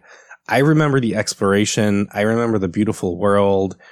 And I think Ubisoft and Rockstar are two of the absolute best open world game developers because not only do they spend the time to make it look good and be detailed and be huge, but they're good at environmental storytelling where they think about little coves and what would be in the cove. And okay, so if a pirate did land in this cove because they shipwrecked up the beach, and they made their way to this cove and they lived here for a month, what would it really look like?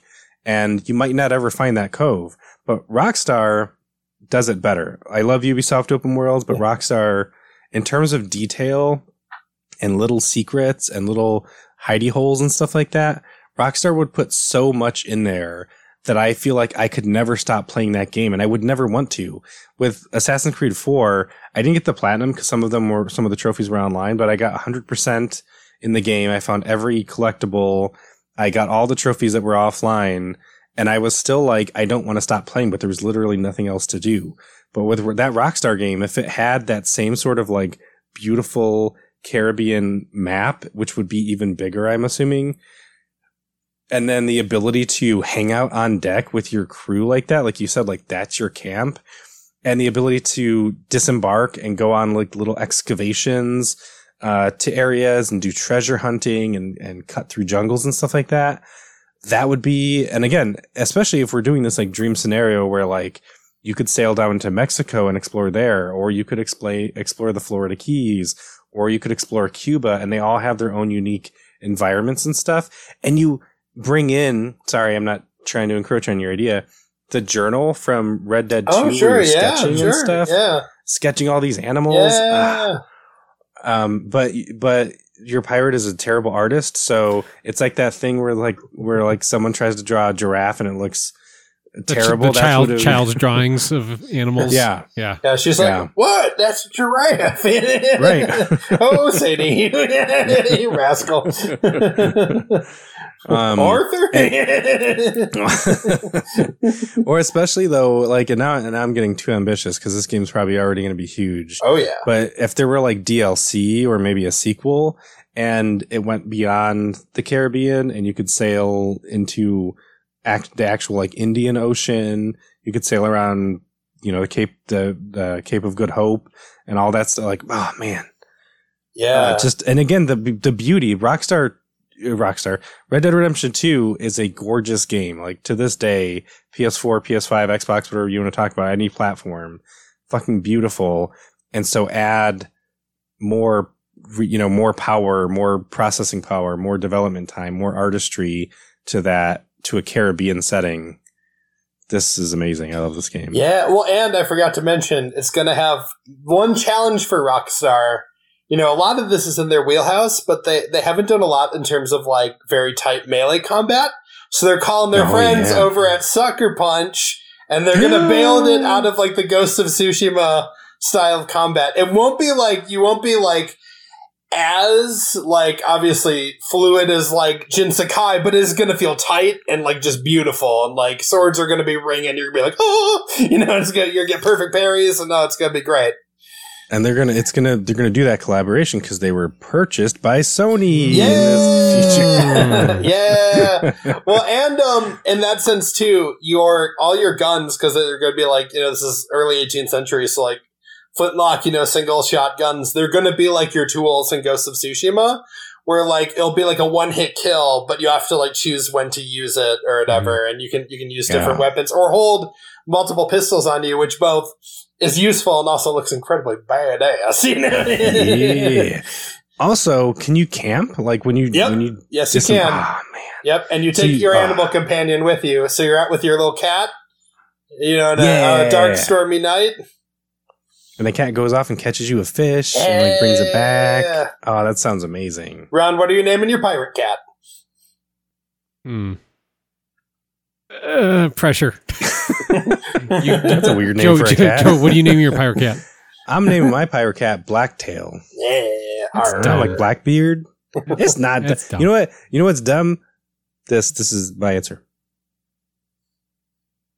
Silence. That's dumb. Give me an answer. What is it? I wasn't expecting to get asked that question. Sorry, Ron. You can think about your pirate cat. I put you on the spot. I was thinking like the only other like developer that I would like to see make like a pirate game in that would be like Bethesda. But yeah, for sure. Mainly for the amount of jank that it'll have. Right. Being on water and whatnot, and just being this massive, like always running online, or you know, always running persistent world. That'd be pretty cool. Yes, that would be amazing. Can I also throw in one more detail for Tab? Because I know Tab will appreciate this. The weather system in this game is going to be fucking nuts. You're going to be caught... Fucking hurricanes? Yeah, that's what I'm saying. You're going to be caught not in like a video game storm where it's like, oh, it's rainy and the waves are a little bit, you know, bigger than they usually are. Like terrifying...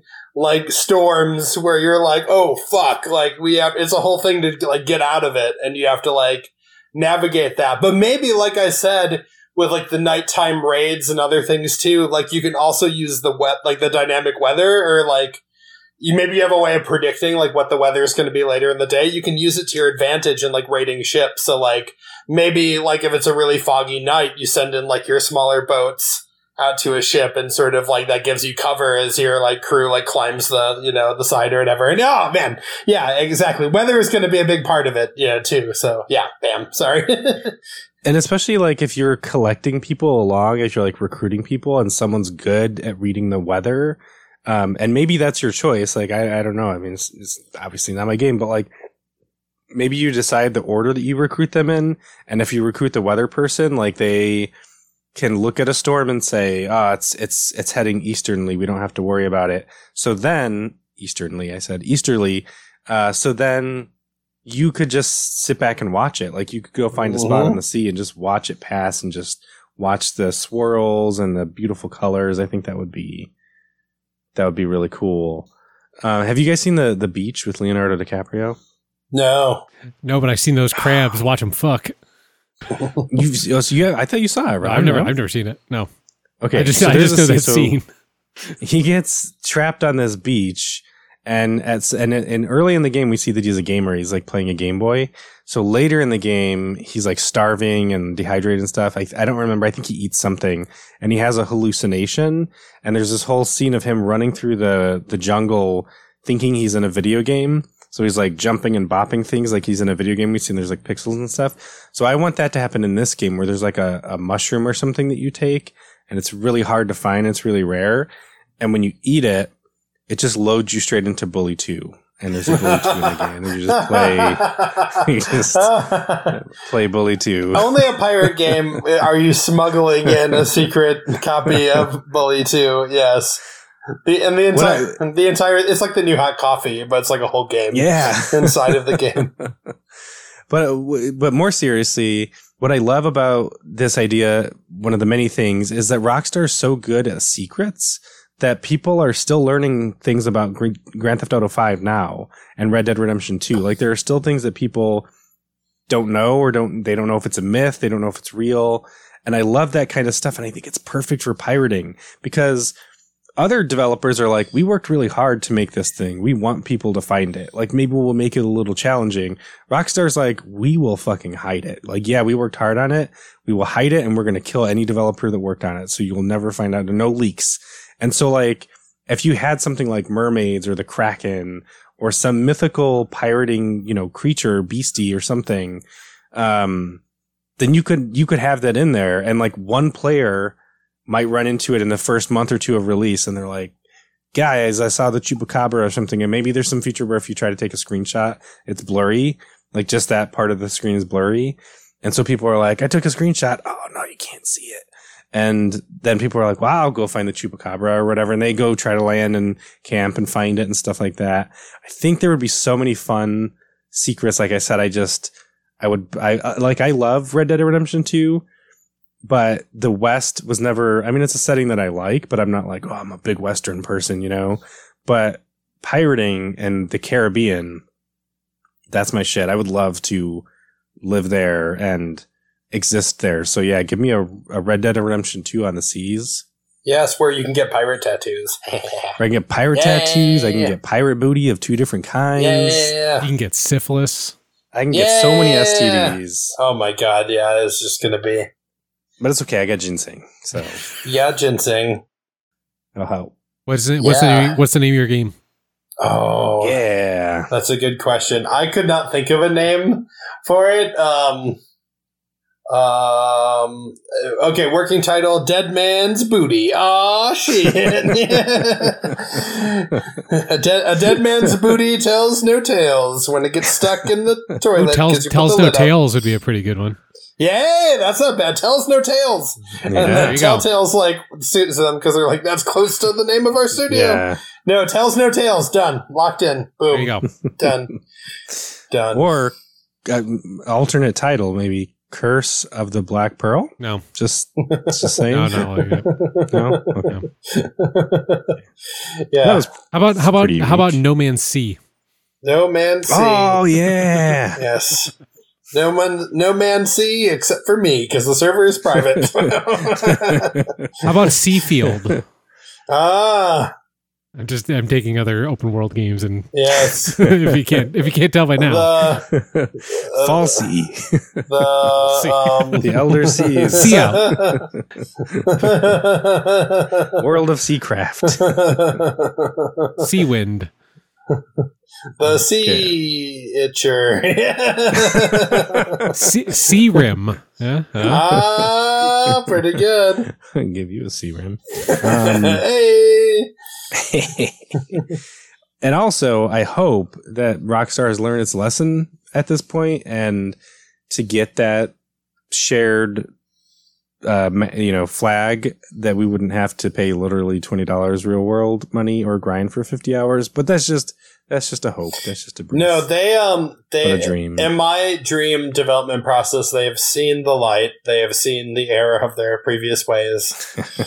And they know it's going to sell a ton of copies, and so they're like, well, they're that confident. They're like, are you fucking kidding me? We're pirates. We're Rockstar. It's beautiful. You have a little cat. Yeah. Blacktail. Yeah. Come on, man. The dread pretty good. Perrit Roberts. Yeah, there we go. Is there slash a lot? Does he have a little peg leg? No, I don't want that. That's kind of sad. Okay, so it's a little Calico Jack, and he's a real pirate. But I was going to say, I was looking at pirate names, and Calico Jack was one of them. I'm like, I could just name it that. That's clever and easy. Yeah, it is. Catpin Jack Sparrow Killer. Like two. Like let's give catpin instead of a peg leg. Let's give it a little peg tail. Oh, it's just always pointed up. Yeah. Or you can accessorize. It could be a hook. Oh yeah, tail. But it's like heavy, so it can't use it. It just drags it. Yeah, that's kind of sad. Oh, that is sad. That's kind of sad. What? There was one more thing I was going to say, and now I don't remember. But It's a Rockstar game. And what I was going to say is from now on, I think we should change this from Make This Game, Damn It, to, because I don't know if Nintendo Power can sue us, like classified information. And we'll just pretend like we heard this is a scuttlebutt, heard this on the grapevine. You know what I mean? Like, I can't confirm or deny this, but I was at a bar recently and I heard a developer talking about, and we pretend like it's a real thing. And no one's going to think it's an actual real thing, but could be fun. Your pitch was so realistic, Paul, like early on.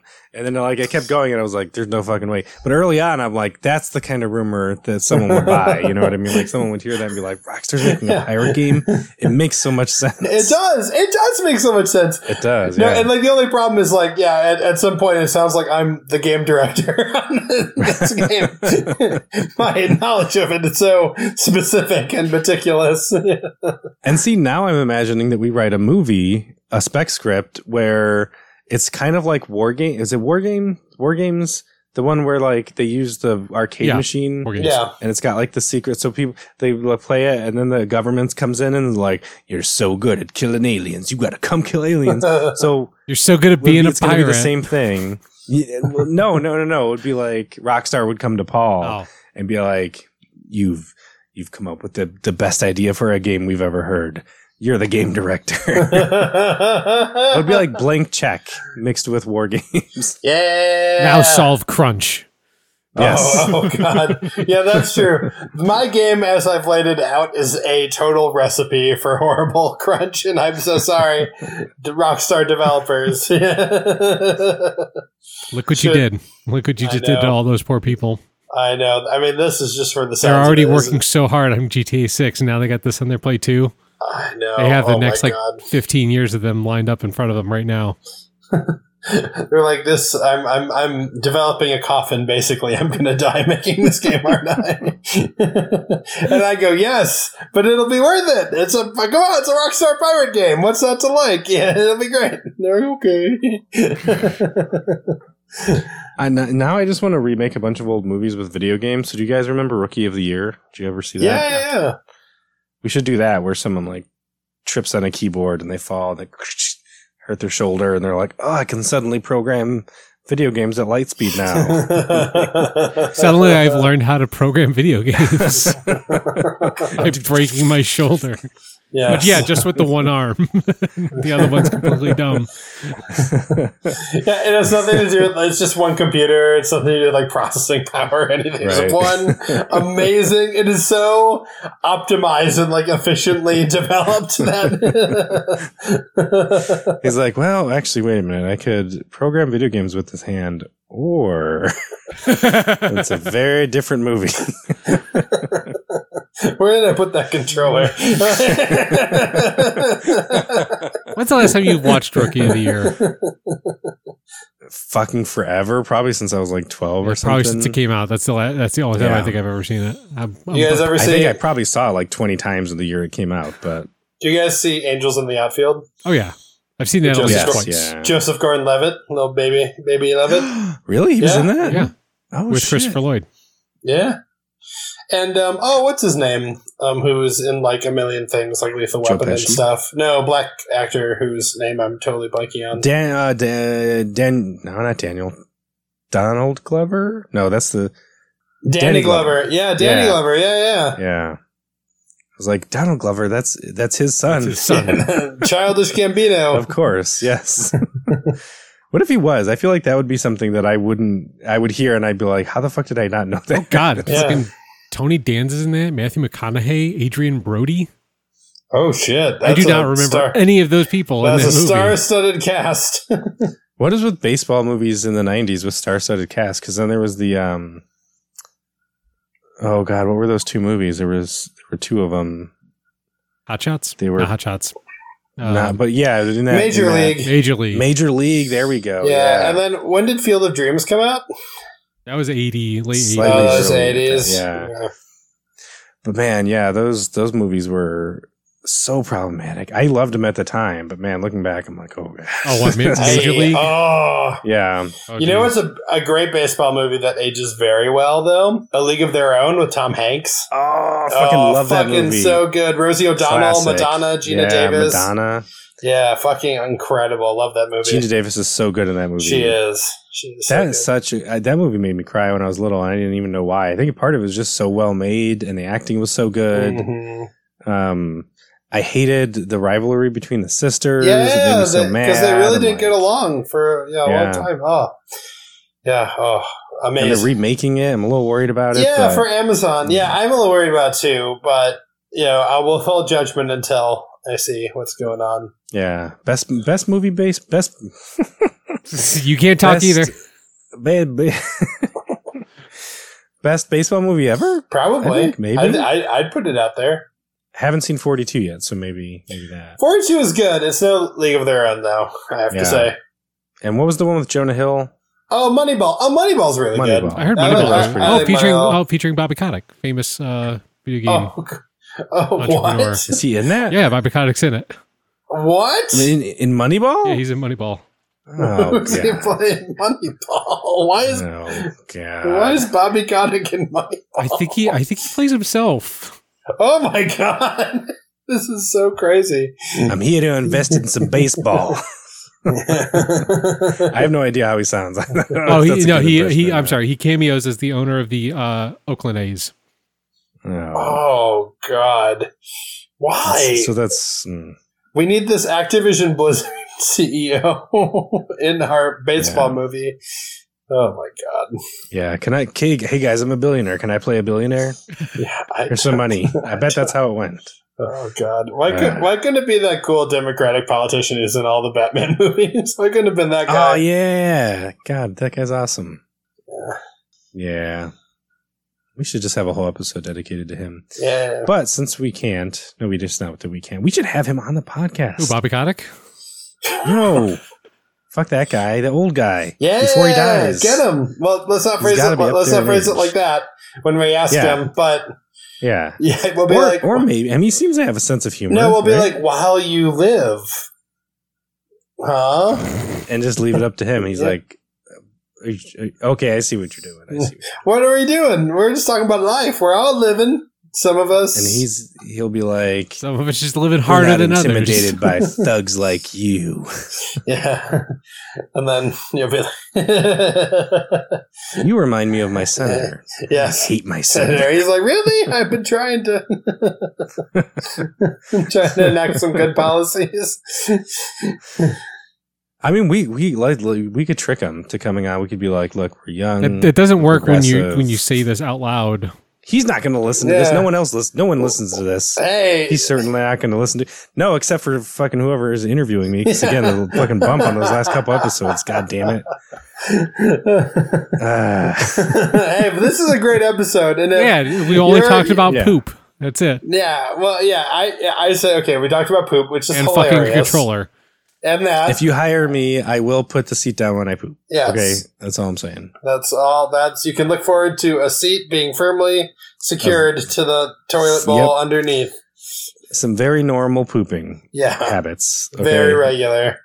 You didn't ask me that in the interview, but I would have. That's what I would have said. Is I'm a very normal pooper. This is my guarantee to Nothing you. strange Yes, about. you'll listen here. We'll blindfold you and put you in the bathroom. You'll listen to Joey poop, and you'll be like, "That could be anybody in the office." Yeah, I have no idea. What that just definitely pooped. doesn't sound like skin on porcelain for Yeah. sure. Or like a butt slowly squeegeeing into the toilet water. And then Oh, becoming Lord. larger because Joey's body, advances evolution and it fights against its harsh environment. He's like Doomsday. He just grows stronger. And then- Yes. Yep. Exactly. Every time my sack accidentally dips into poop water, it gets a little more leathery. Yeah. It doesn't like, adjust to not dip in the water. It just looks like it's made of rocks more than it is before. All right, now So that we've lost the you know, last it's like- few remaining listeners, I was gonna say, so then it's like an alarm, like it goes down and you hear ding, ding, ding, ding, ding, ding, ding. Oh, he's dipping again. Uh-oh. But okay, so since we've completely flown off the rails here, thank you so much for listening. What are we talking about next week? Hold on a second. Let me see here. What do we got going on? We have another game? Let's talk about. So we have. Let's talk about sex. We already did that. Yeah, we are talking about Disco Elysium on the 27th or 28th. That's not next week, though, right? That's not next week. Next week is, oh my God, Video Game Trivia Royale. Oh, this is your thing, right? This is my thing. You guys are competing. Tab is very excited, if that tells you anything. I thought the questions I was writing, I'm like, these might be really dumb. I sent them to Tab. I was like, how do you feel about these questions? Tab was like, this is going to be amazing. I want to write some. So Tab's writing some questions. We're going to have about 30-ish questions. And it's going to be a trivia bonanza. So be prepared. Tune in. I'm legitimately super fucking excited for this. It's going to be head-to-head. Paul versus Ron. Fuck. Paul... Hold on, what were your names? Paul, Wisconsin Cheese Curd Champion, Gross Cough. What's your name? Versus Ron Super Bon Klewinski in an all-night knockdown, drag out, fists flying, space docking. I'm glad flying was the F word that followed fists. Yes. Bonanza, extravaganza. So Tony Danza. Tune in for that. Tony Danza is going to be with us in spirit. Because he's dead. He's alive, isn't he? He's alive. He's plenty alive. Right. He's plenty alive. But you might not be for long, so come on the show, Tony Danza. But not if he listens to this show, because he's going to be so blown away. Yes. His heart will just explode. Yes. But no, yeah, listen, I'm super excited. So join us for that next week. And then the week after that, best booties in video games, as proposed by Tab, who's definitely going to be on that episode. And then our Disco Elysium Game Club Part 1. If you want to play along, follow along. If you've never played the game before, you can get it on pretty much all platforms. It's pretty cheap. We're going to play through the first 5 days of the game for the first part. 5 days? So, okay. 5 days. So through day number 5. And then we will finish up days 6 through 10 in the second episode, which would be 2 weeks after that. So look forward. We have a lot of fun stuff coming up. Thank you so much for listening. If you want to write in, if you have video game ideas, if you have this thing that we were talking and you're like, these fucking idiots don't know how to make a game, I'll show you how to make a fucking game. Home Alone 3, baby. The video game for the NES. Then write in, give us your pitch. We'd love to read it on the air. It's not the air. It's not radio. What am I talking about? You can find us on social media. I'm on Twitter at Losperman. Ron's on Twitter at Big Bad Ron. He's on Instagram at Not Big Bad Ron. Handsome Boy Frank for his kitties. Joey Crunwell for my kitty. And that about do it. That's it. So, You know what? see ya. I have one more thing to say. There's an amazing game out there that I don't even have to pitch. I don't even have to pitch it because it already exists. It's called Thronebreaker. It's incredible. That's the game. It's fucking incredible. I thought of it. I finally remembered it. It took me the whole episode. I just thought about Joey's booty sliding into that toilet water, and then it hit me. Thronebreaker. Porcelain throne. Yes, porcelain throne, no doubt, broken by all the poop. Anyway. Ass so fat he's going to break the porcelain throne. Well, hey, so throne breaker. Joey, get it? Yeah, get it? Dumping on that thing. Throwing it back. Joey, throwing it back. Nothing's wrong with that booty. Yeah, don't change a thing. Booty so big you need a car jack. Yeah, but anyway... What you don't need a car jack for is picking up a copy of Thronebreaker. This game's fucking amazing. Set in the world of The Witcher. It's got a badass, not unlike my Sadie Adler pirate, character. It's got a female protagonist who kicks ass. Queen Maeve, she fucking rules. The game is beautiful. It's quick. It's not too long. It's got a lot going on under the hood, and it's full of surprises. And if your name's Taylor, and you like Magic the Gathering, you love The Witcher, you say you love these things, this combines so many of those elements into one experience, and for some reason, you haven't played this game yet. But that's okay, because absence makes the heart fonder, and you can play it right now. So check it out, especially if your name's Taylor. Write us. Come on the podcast. What the hell? We'll talk about it if your name's Taylor. Or other people. Who knows? We're feeling squirrely today. You're going to absolutely hijack the Disco Elysium one. You're just going to keep being like, so, but in Thronebreaker, actually, there's a mechanic that's sort of similar. Taylor, have you played that yet? I thought you were going to. Yeah, you know what? Said, no, you go ahead. Sorry. No, you go ahead. I was going to say, you know what else takes 5 days? Beating Thronebreaker. Sorry, go ahead. Beating Thronebreaker. No, I was just going to say, Tab said that Taylor doesn't listen to the podcast, but I'm almost imagining that one of these days Taylor's going to be like, well, I'm going to be on this Disco Elysium one. Maybe I'll listen to an episode or two just to see. And she's just like so caught off guard because right at the end it's like, especially if your name's Taylor. Taylor, you said you would play, you son of a bitch. Hey, she's and like, wait, what? And this goes out to that Taylor, but I'll say it. Every other Taylor who's listening. If your name's right, Taylor Taylor Lautner, Taylor Swift. Your wife, yeah, Taylor Swift, yeah. Taylor fucking Swift. And just so y'all know, Disco Elysium, the final cut is on the Steam sale right now for the next 40 hours from we're recording. So depending on when Joey gets this up, it'll be up for not in 40 hours. Not in 40 hours, but it probably in less than 20. It'll be less than 24. It is 65% off, so it is $14 currently right now on Steam. So that's a good price. Almost as good as picking up a copy of Thronebreaker. So check it out. It's always on sale. It's really cheap. Joey got it. You got it for like what, $5 or something crazy like that? Yeah. It was like $5. Yeah, $5 for one of the best games ever made. Jesus Christ, pick it up, folks. Yeah. What a deal! What a steal!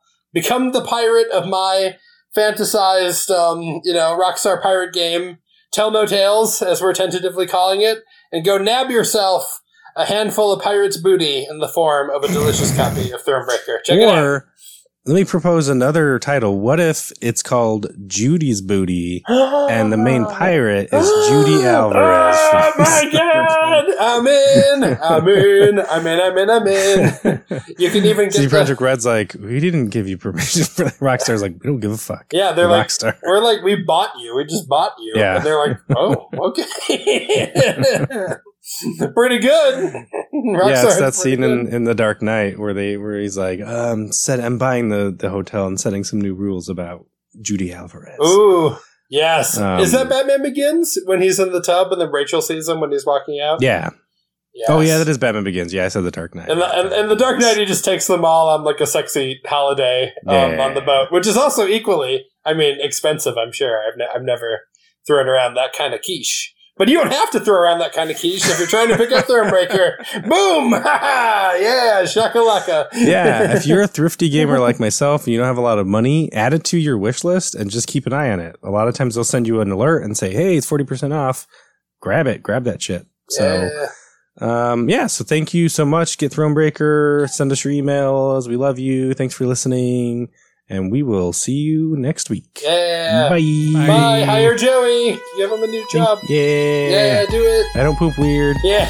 You'll see. You'll see when you hire him.